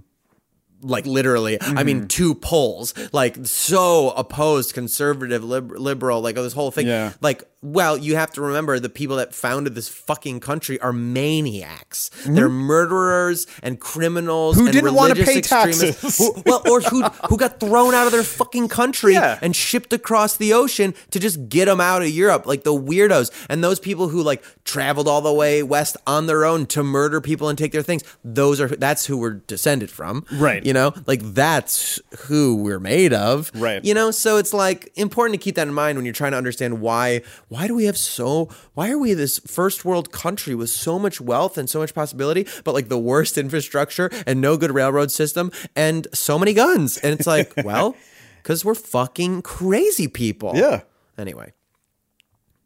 Okay, that's a nice segue. All right. So that was question one. Yeah, I think we're going to move into... So that's technically not part of my 6 quick cues, but now we're going to start 6 quick cues. 6 quick cues. 6 quick cues are just 6 little questions that I like to ask everybody as a kind of check-in and maybe to learn something or hear something. I don't know, that like... We've talked to you for a long time, and I just like to have some standardized cues at the end related to mental health and being a person. So let me just pull them up. First one is, do you have any consistent practices like, physical as always the primary one I'm interested in because we talked so much about our emotions and mental state, but then also mental, spiritual ones are acceptable. Sure. I have a ton of them, and like, I don't know, I do well with structure, and like, me and Google Calendars are really good friends, and I schedule out my life sometimes down to like 10 and 15 minute intervals. Yeah.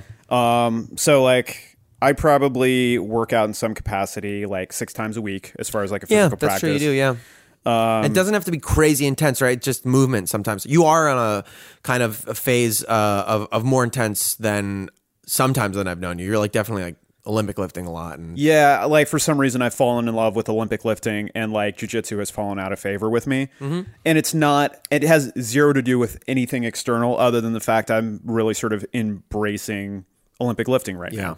But I mean, I still do CrossFit like a couple times a week, Olympic lifting. And then when I'm into it, I really enjoy jiu-jitsu and sort of that challenge.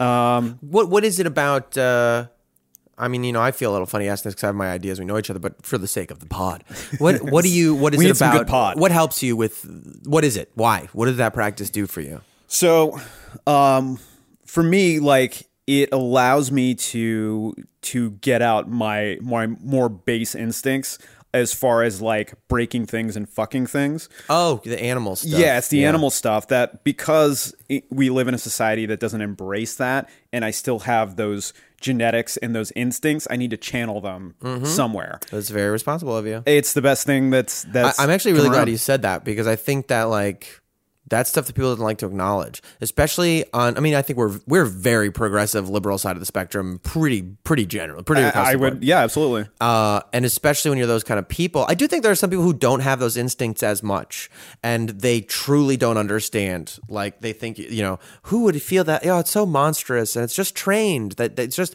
something people are taught, and they're not really like that. And I think it's important to go like.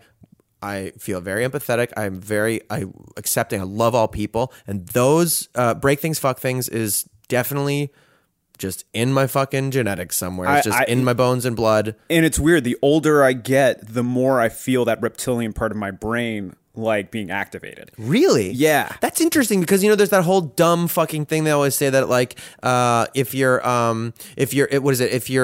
are young and not a liberal, you have no heart, and if you are old and not a conservative, you have no brain. That's the awful staying. But that is interesting that you're saying that because the reptilian stuff is where conservative thought comes from, like meaning like obsession with security, threats, violence as a deterrent and also a possible thing that'll happen to you. That's sort of like the good faith thing of like, I believe conservative viewpoints come from. Focused on security and making sure you and yours are okay. Right.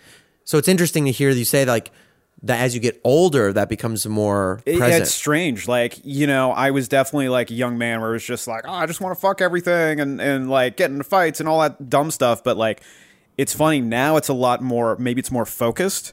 Where it's like just you just feel more aware of it. Like maybe I mean, that's what it seems like to me because you definitely don't seem like a very aggro guy at all. No, I try not to. But maybe be. You just know how to name it now. Now I can sort of spot it and be like, like this doesn't have a place for it to go. Okay, so I can probably address it somehow. Yeah, it's like you're more aware of it. Not that you're feeling it more. You're literally feeling it more. Not that there's more of it, but that you are feeling it more.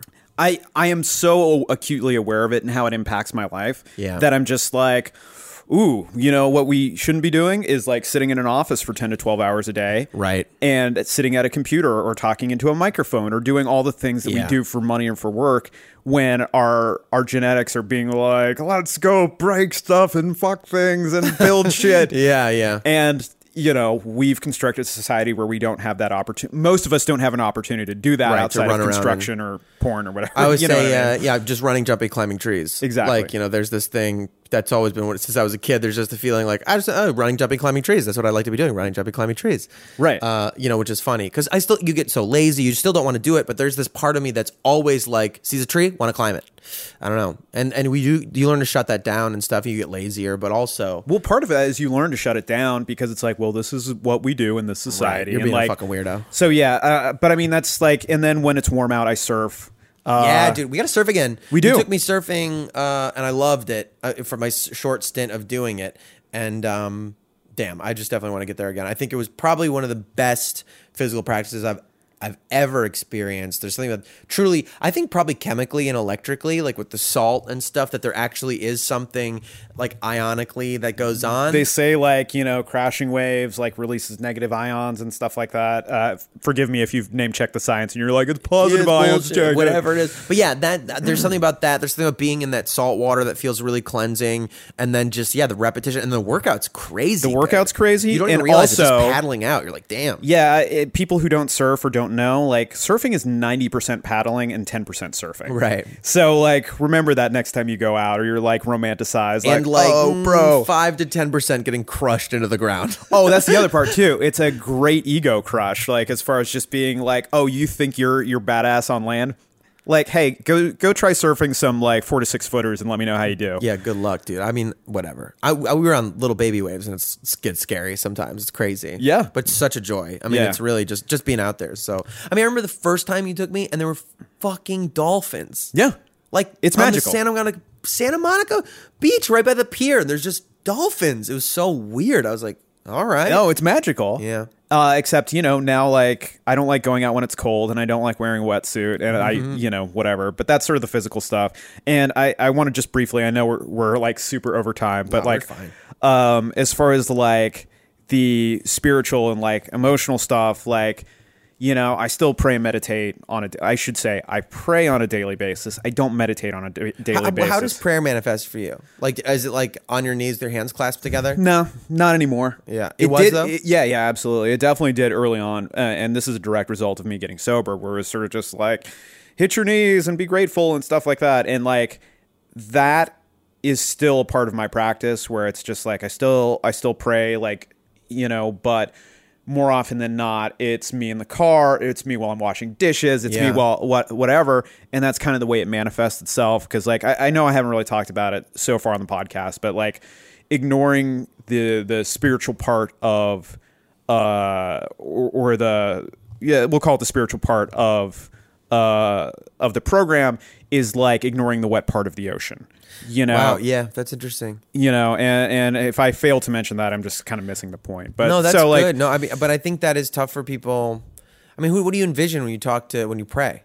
I mean, sort of like the infinite universe. I don't really think like I do use the word God to represent like a higher power, but like I don't know what God is. I don't pretend to know that. I do you imagine don't know. it sentient? Do you imagine it as like a being that thinks of itself, you know? Not at all. Yeah. No, I kind of look at it as like chi or life force or something out there. Like, you know, I used to have really strong opinions on God, and now I don't. Cause really? Yeah, what were they before? I used to think it was a dude with like a white beard. Like Really? Way back in the day, I was my mom was Brazilian. So ergo, I was raised in a Catholic faith. And so all the things that go along with Catholicism, like, were definitely transferred to me. Well, there you go. Wow. Yeah. And then from there, it kind of went Episcopalianism, which has been jokingly referred to as Catholic Light, and ended up going to Boston College, which was a Jesuit university. So it was just like, whether I've meant to or not, I've always kind of been a seeker and kind of put myself in a position to sort of like go that path. That's so interesting. Yeah. You know, you zoom out a little bit and you're like, oh. Yeah, look at this pattern. Oh, wow. Yeah, that is interesting. You did this to yourself. Huh. You've always been looking for answers. Yeah. And so there's a lot of sort of ideas about like, you know, a male god with a white beard and he's this and that and the other. And that's the struggle I have when I say the word, you know, I can see sometimes people go like, oh my God. They think that's what I mean when I say God. Yeah. And it's like, I mean, anybody who listens to this podcast hears me repeating myself all the time. But yeah, it's a one syllable word to mean that fucking thing, you know? The thing that's out in the universe that I don't know. That thing that is all of us, that is everything, that thing. Yeah. That thing that may or may not have given us free will to do whatever the fuck we want. I think the closest thing I've come, I don't know, I think my most, at least my most specific conception of it at this point, that might be like the closest to what I think it might actually be, is that sometimes I just call it dark matter. Like I say, instead of fate or whatever, because we know dark matter exists, we just don't know what it is. That like, it's like a force akin to gravity, but if that were love. Like, no, I'll be more specific. It's like a sort of benevolence. It's a tendency of the universe towards existence. Yes. That like, as opposed to destruction, chaos, nothingness, something in the universe tends towards being here. Right. Otherwise we wouldn't be here, is my sort of instinct. And that is embodied in the things that then in more specifically and morally in our lives, the things that encourage. Encourage. The things that encourage. Wow, more courage. You give courage to. Good fucking Lord, I never thought of that in that word. How old are you? 32? And you just Good figured that God, shit out? and core means heart. Give heart too. Give heart. But anyway, give heart and age. Cool edge. Anyway, it's getting weird. No, but I do believe that in benevolence and things that encourage creation and love and peace and more presence, those are more existence, more things being here. And that's sort of, to me, what the idea of this natural force that we can't name yet, that is as real to me as gravity, you know, magnetism. I mean, I've heard some things like early on when I started really sort of trying to figure out what a higher power or God is, I sort of was just like, oh, it's the Force from Star Wars. And that is like the best way I can sort of describe it to somebody. Like when you're asked to describe something that you more than likely don't know what it is and have a hard time sort of explaining. But then I always hesitate too when I heard somebody on the radio talk about, they're like, so what does God mean to this pastor? And this pastor was like, well, God is love. And it really struck me. And I was just like, yeah, yes, it is. And it sounds like extremely trite and sort of like, I don't know, simplistic. But like, if you think about it, like, it's not like romantic love. It's not like love in any specific form, but it's just like, it's a caring, it's the wanting to, it's the embodiment of wanting to keep this thing moving forward. Yeah. You know? And it's funny because we do feel a little bit of, not shame, but embarrassment, I think, to say it sounds obvious, it sounds trite. But I think it's important to remember, again, all people are just babies with neural net learning computers and evolving meat mechs around them. Yeah. Constantly adapting meat mechs. And you are nothing but the sum of your experiences. Mm-hmm. And some people might be able to add up and extrapolate experiences sooner to go, God is love. Sometimes you got to fucking hear it out loud. Yeah.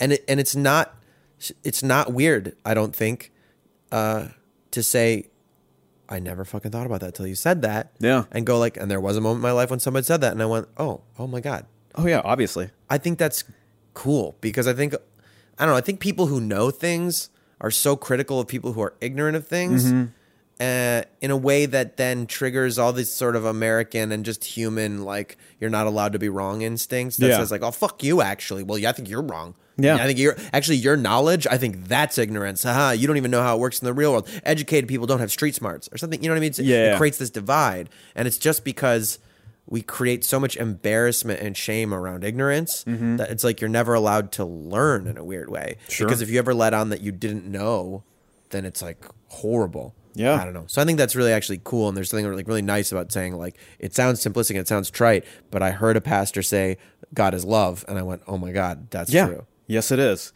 And it's funny too. Like, I don't, when we do this again next time, it'll probably change. But I mean, that's what just comes to mind, given at this day and this specific time. But well, that actually might kind of answer the next question, which is like, what's something cheesy that actually inspires you?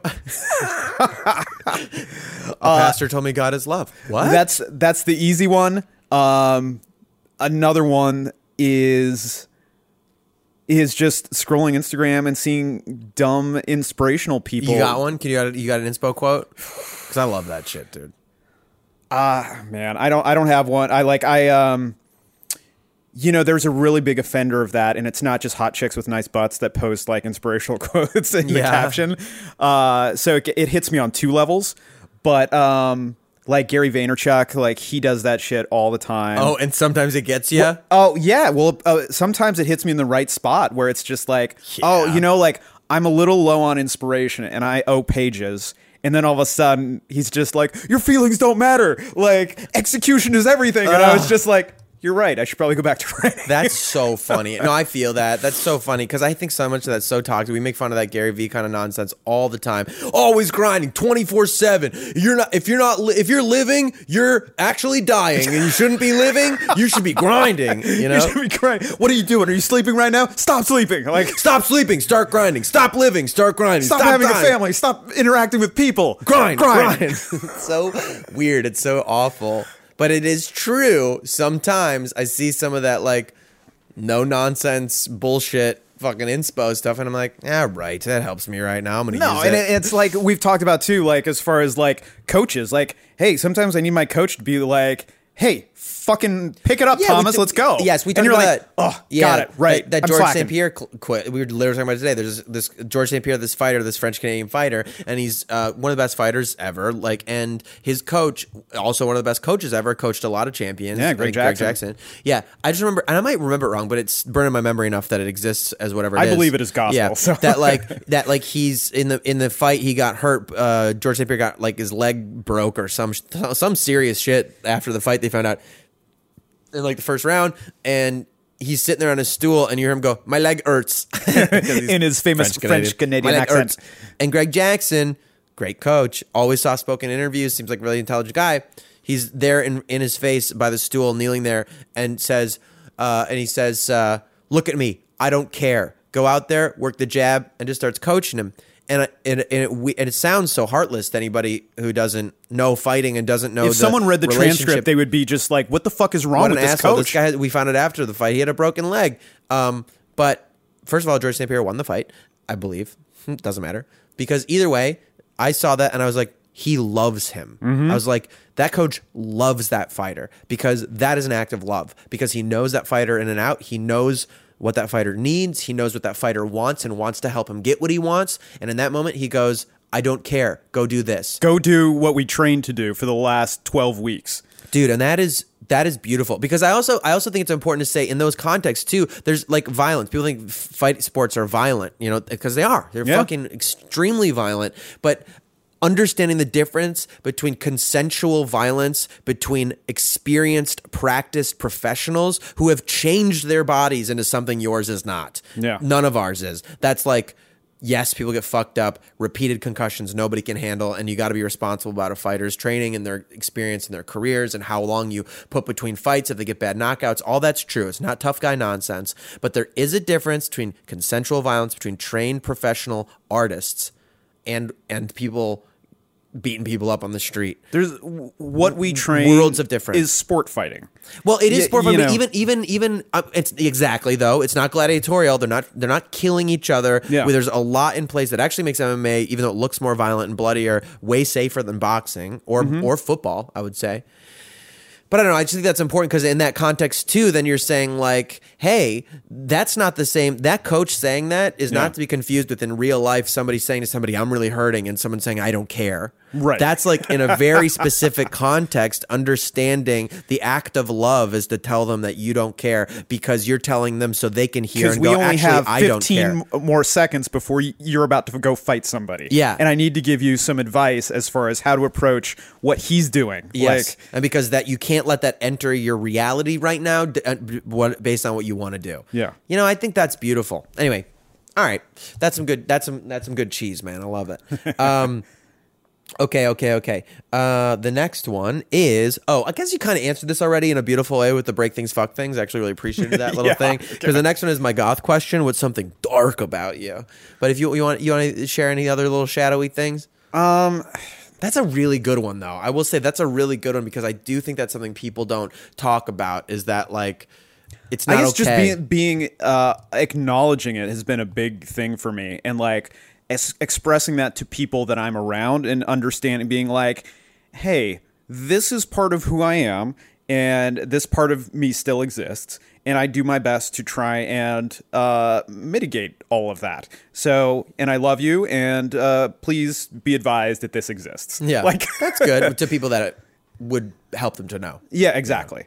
Like who? Like family, friends? I mean, like Yeah, exactly. Like my wife, like, you know, people that are close to me, like you, and it's just like, you know, we talk about this all the time, where it's like, these days I am very open and quite ready to say I love you to pretty much anyone who's in my life. Me too. Where it's just like, hey, Jarrett, I love you, man. I know. I'm like that too, and I love you also. Thank you. And it's actually gotten even funnier since my brothers moved. I mean, me and my friends, my guy friends are, I think we have a very non-traditional American masculine group of friends. Where like we're pretty fucking expressive and very supportive of each other. Like we can bust each other's balls, but it's not like the traditional thing I experienced all growing up, where like the way you express love is only being shitty to each other. Like we're actually pretty cool about like actually being encouraging and checking in, which I really prefer. I think that's really great. I feel like it's the healthiest way to do it. I think being able to take fuck with each other is super important also. But you know, there's a way to bust balls, and it's like only with great love can you like really bust balls, and like. And I actually like, and I think I do understand. I think a lot of guys do understand that ball busting as like a way of showing love. I just like that we explicitly do it too. That we explicitly say your dreams are fucking dope, dude, and I like want to help you with those. I don't know. I think that's really good. But I was gonna say also, since my little brothers moved to LA and joined like my friend group more, the I love you quotient has increased like intensely because my family we all say I love you, like hanging up the phone, everything, or I love you by, you know, that it's turned into like now. Just to friends, we're like, oh, I love you, bye. Like, it's just the thing. Whether I mean to or not. Like, I'm just like, it's so funny. Yeah, I don't know. Anyways, all right, the next one. That's a bunch of cues. I think that was 1, 2, 3. We're getting there. What's something you thought was cool when you were younger, but is clearly now not cool at all?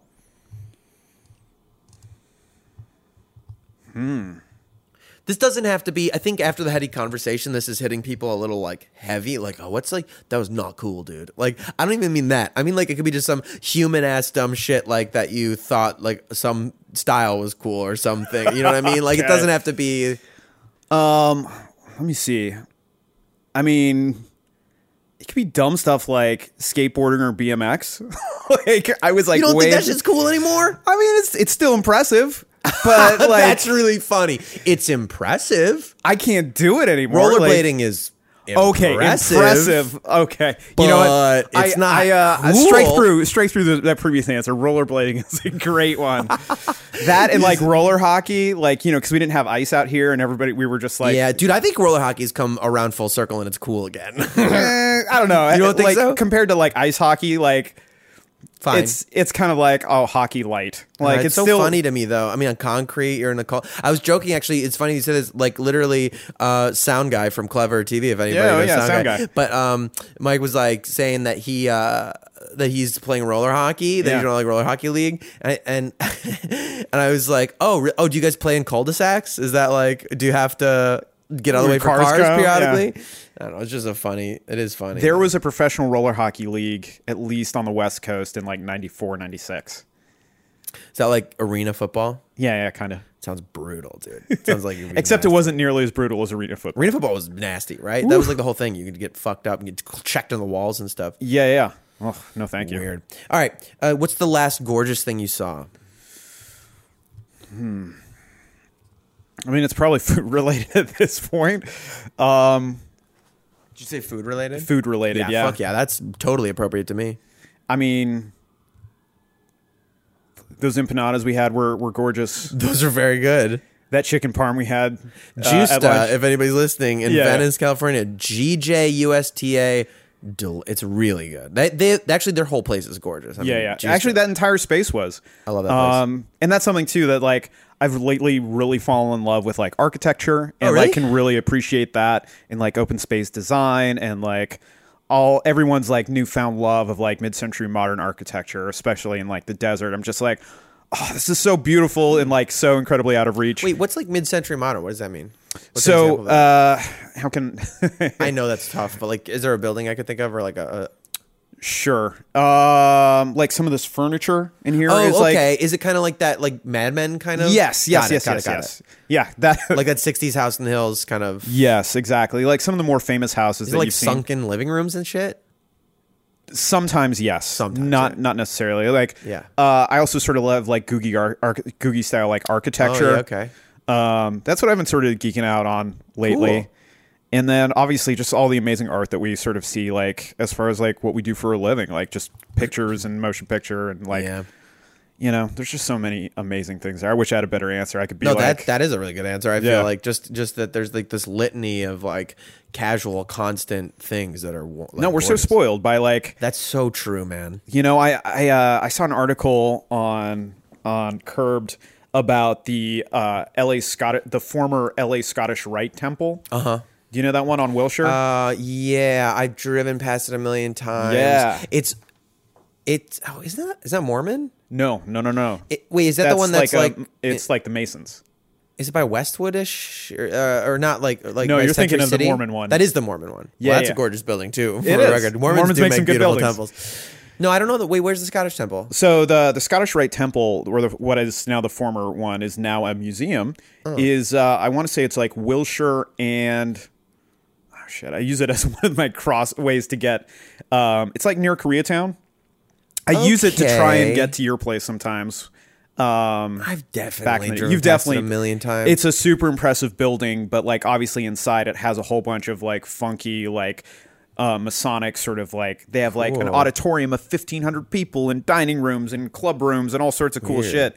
And now it's a museum. I guess the guys who own Guess Jeans bought it and like kept some of the original stuff in there. And it's just so like ornate and specific. And you're just like, oh, like as weird as these people are, like their attention to detail and their specific style is just like admirable. That's so interesting. Yeah, I'm gonna look that up. I'm gonna figure that one out. It's not by the car museum, is it? I don't think it's that far down. No. Yeah. All right, cool. That's a good one. I can keep going. Anyways. All right. And then do you think farts are funny? Yeah, obviously. Okay, good. I always ask that at the end. Self-care. You got a current favorite method of self-care, or a recent favorite self-care method to share with everybody? I encourage everybody to get a pedicure every now and then. Hell yeah, I agree. I do that shit. Yeah, that's usually one of the first things Christine and I do when we go on vacation, just to be like, hey, you're officially on vacation. Oh, that's nice. And yeah, because, everything's kind of utilitarian in most of my life. And it's just like, it's kind of one of those luxuries that I'm just like, I didn't have anybody touch my feet until I was 30, maybe, question mark. And then like all of a sudden I was like, oh, now I get it. Now I get it. Yeah. It's very vulnerable. It is. Feet are very sensitive. Yeah, and like, since I've gotten since Chuck Liddell made it okay to like paint your toenails way back in the day. Oh yeah. I don't mind doing that shit either. Wait, I don't want to unpack this like crazy, but like you, did you have a thing you didn't like people touching your feet till you were 30? No, not at all. I just like it was on purpose. You were like, I don't like people touching my feet. No, not at all. It was just like, I think you're saying you didn't have that? No, I did not have that. Got no, it. I could give a shit. Like I it just wasn't a thing that happened. It just wasn't part of your. Yeah, like either I was cheap or didn't know like why you would ever have somebody do that for you. Oh, interesting. I don't know. Yeah, maybe I it. think it was just like my crazy hippie parents who were just like, they weren't very good with money. So like I don't think they would be like, why would you spend money on that? This sounds so weird, but I thought it was so lovely. When I was a kid, like a little kid, my grandma would sometimes like we'd stay with them in the summer, and sometimes would like lotion our feet, like rub our feet before bed, and it was just the nicest goddamn thing. I was like a little kid. Same thing. I love my mom would tickle my back when she would like sing me lullabies when I was a little kid. And it's just so wonderful having somebody like touch your feet. I don't know. There's something very loving about it. No, I mean any of that like massage stuff and like all that stuff, I was just kind of like, it's just really nice. All right, and in final actual conclusion, the irony of 6 quick cues is that 6 of them are cues, and then there's other cues too, and it's kind of all stacked around. But this is my. I feel like there was like 10 cues in that 6 cues. Yeah, pretty much. Time is like a loose concept. Whatever. Sure. I have this don't kill yourself. I have this don't kill yourself list I created. I don't kill myself. It's called the don't kill yourself list, which I started a long time ago when I felt really bad and my brain wanted to kill me. And it was just things that are accessible and that most people like can kind of just find, usually material, something easy that are just to remind yourself. But sometimes they're just concepts, but don't kill yourself. And the first list when I started, and so anytime I do the exercise for myself now, it always starts with the same 3: coffee, sandwiches, and lavender soap. So I would like you to add something to the don't kill yourself list. So, sorry, what were you Mine were coffee, sandwiches, lavender soap. That's how I started it. I was like, these are just wonderful, beautiful, undeniable parts of reality that are so fucking good. And if you kill yourself, you don't get to do those anymore. So it just became an exercise for me of like presence and things that are good about living and reality. And so I'm just asking you to please add something to the list for everybody. If I only had to pick one, I would be like pets, Oh, pet, yeah. Yeah. I mean, I could go on about like beaches and like physical contact and this and like all sorts of stuff that I sort of really cherish in my life. Yeah, those are great. But, Christine and I recently had to put one of our cats down after 12 and a half years. Sorry. And thank you. And it was probably one of the more tougher things I'd had to like do. Just like being there and like watching it happen. But I think it's super important to sort of like acknowledge phases of your life where it's just like, if I'm lucky enough, I'm going to outlive most of my pets. I hope.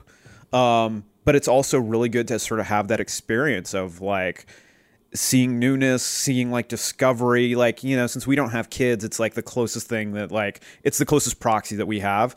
And, I think that journey is just kind of fun and exciting and, not to deprive yourself of that. And like, you've seen that with like Bodhi, where he was just like this animatronic little creature and now he's a fucking wolf and a real dipshit. It's really funny. Yeah. And but I mean, are you not richer for that experience? I am. And I mean, I don't think I have as intimate. I think I'm much more dog uncle than dog dad, I don't know. I mean, that's a bigger thing for another day. Okay. But I do love that stupid fucking dog, and he Yeah. makes me really crazy. And I'm like, I hate him, and then but his tongue is so cute and funny. That Yeah. you're just like, oh yeah, I get it. Yeah. Yeah, that's beautiful. All right, thanks, dude. This is dope. Do you want to tell anybody where to find you if anyone else to find you? Yeah. Find me 2 places. Find me on Instagram. Zeke Thomas is rad. ZekeThomas is rad. And then I have a website too, ZekeThomas.com. Dope, dude. Yeah. Thanks, brother. That was awesome. Thanks, man. You know I love you. You know I love you too, man. We're gonna do this again. Look at this. All right, thanks for listening to My Good Bad Brain. Bye, y'all. Be well. You know, don't die, and love yourself and people around you. Okay. Later. Thank you all for listening again this week. Check out patreon.com/mygoodbadbrain if you dig this, or leave us reviews. Those are also very, very helpful. Those 5-star reviews really help the ratings and get us seen and get more people in this little community. Yeah, thank you so much. Keeping it going. Be well. Hydrate. Take care of yourself. Okay, bye.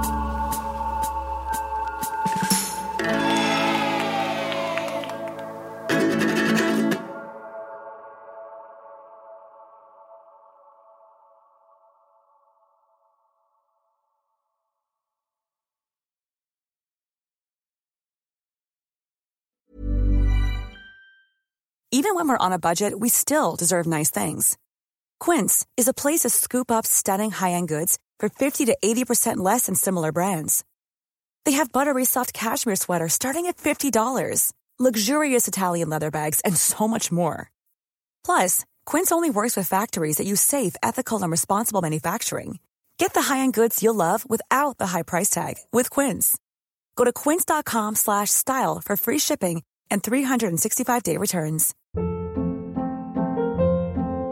Hold up. What was that? Boring. No flavor. That was as bad as those leftovers you ate all week. Keke Palmer here. And it's time to say hello to something fresh and guilt-free. Hello Fresh. Jazz up dinner with pecan-crusted chicken or garlic butter shrimp scampi. Now that's music to my mouth. Hello Fresh. Let's get this dinner party started. Discover all the delicious possibilities at HelloFresh.com.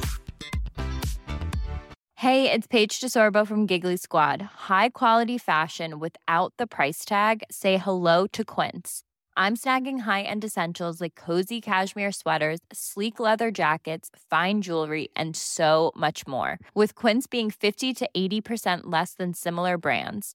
And they partner with factories that prioritize safe, ethical, and responsible manufacturing. I love that. Luxury quality within reach. Go to quince.com/style to get free shipping and 365-day returns on your next order. Quince.com/style.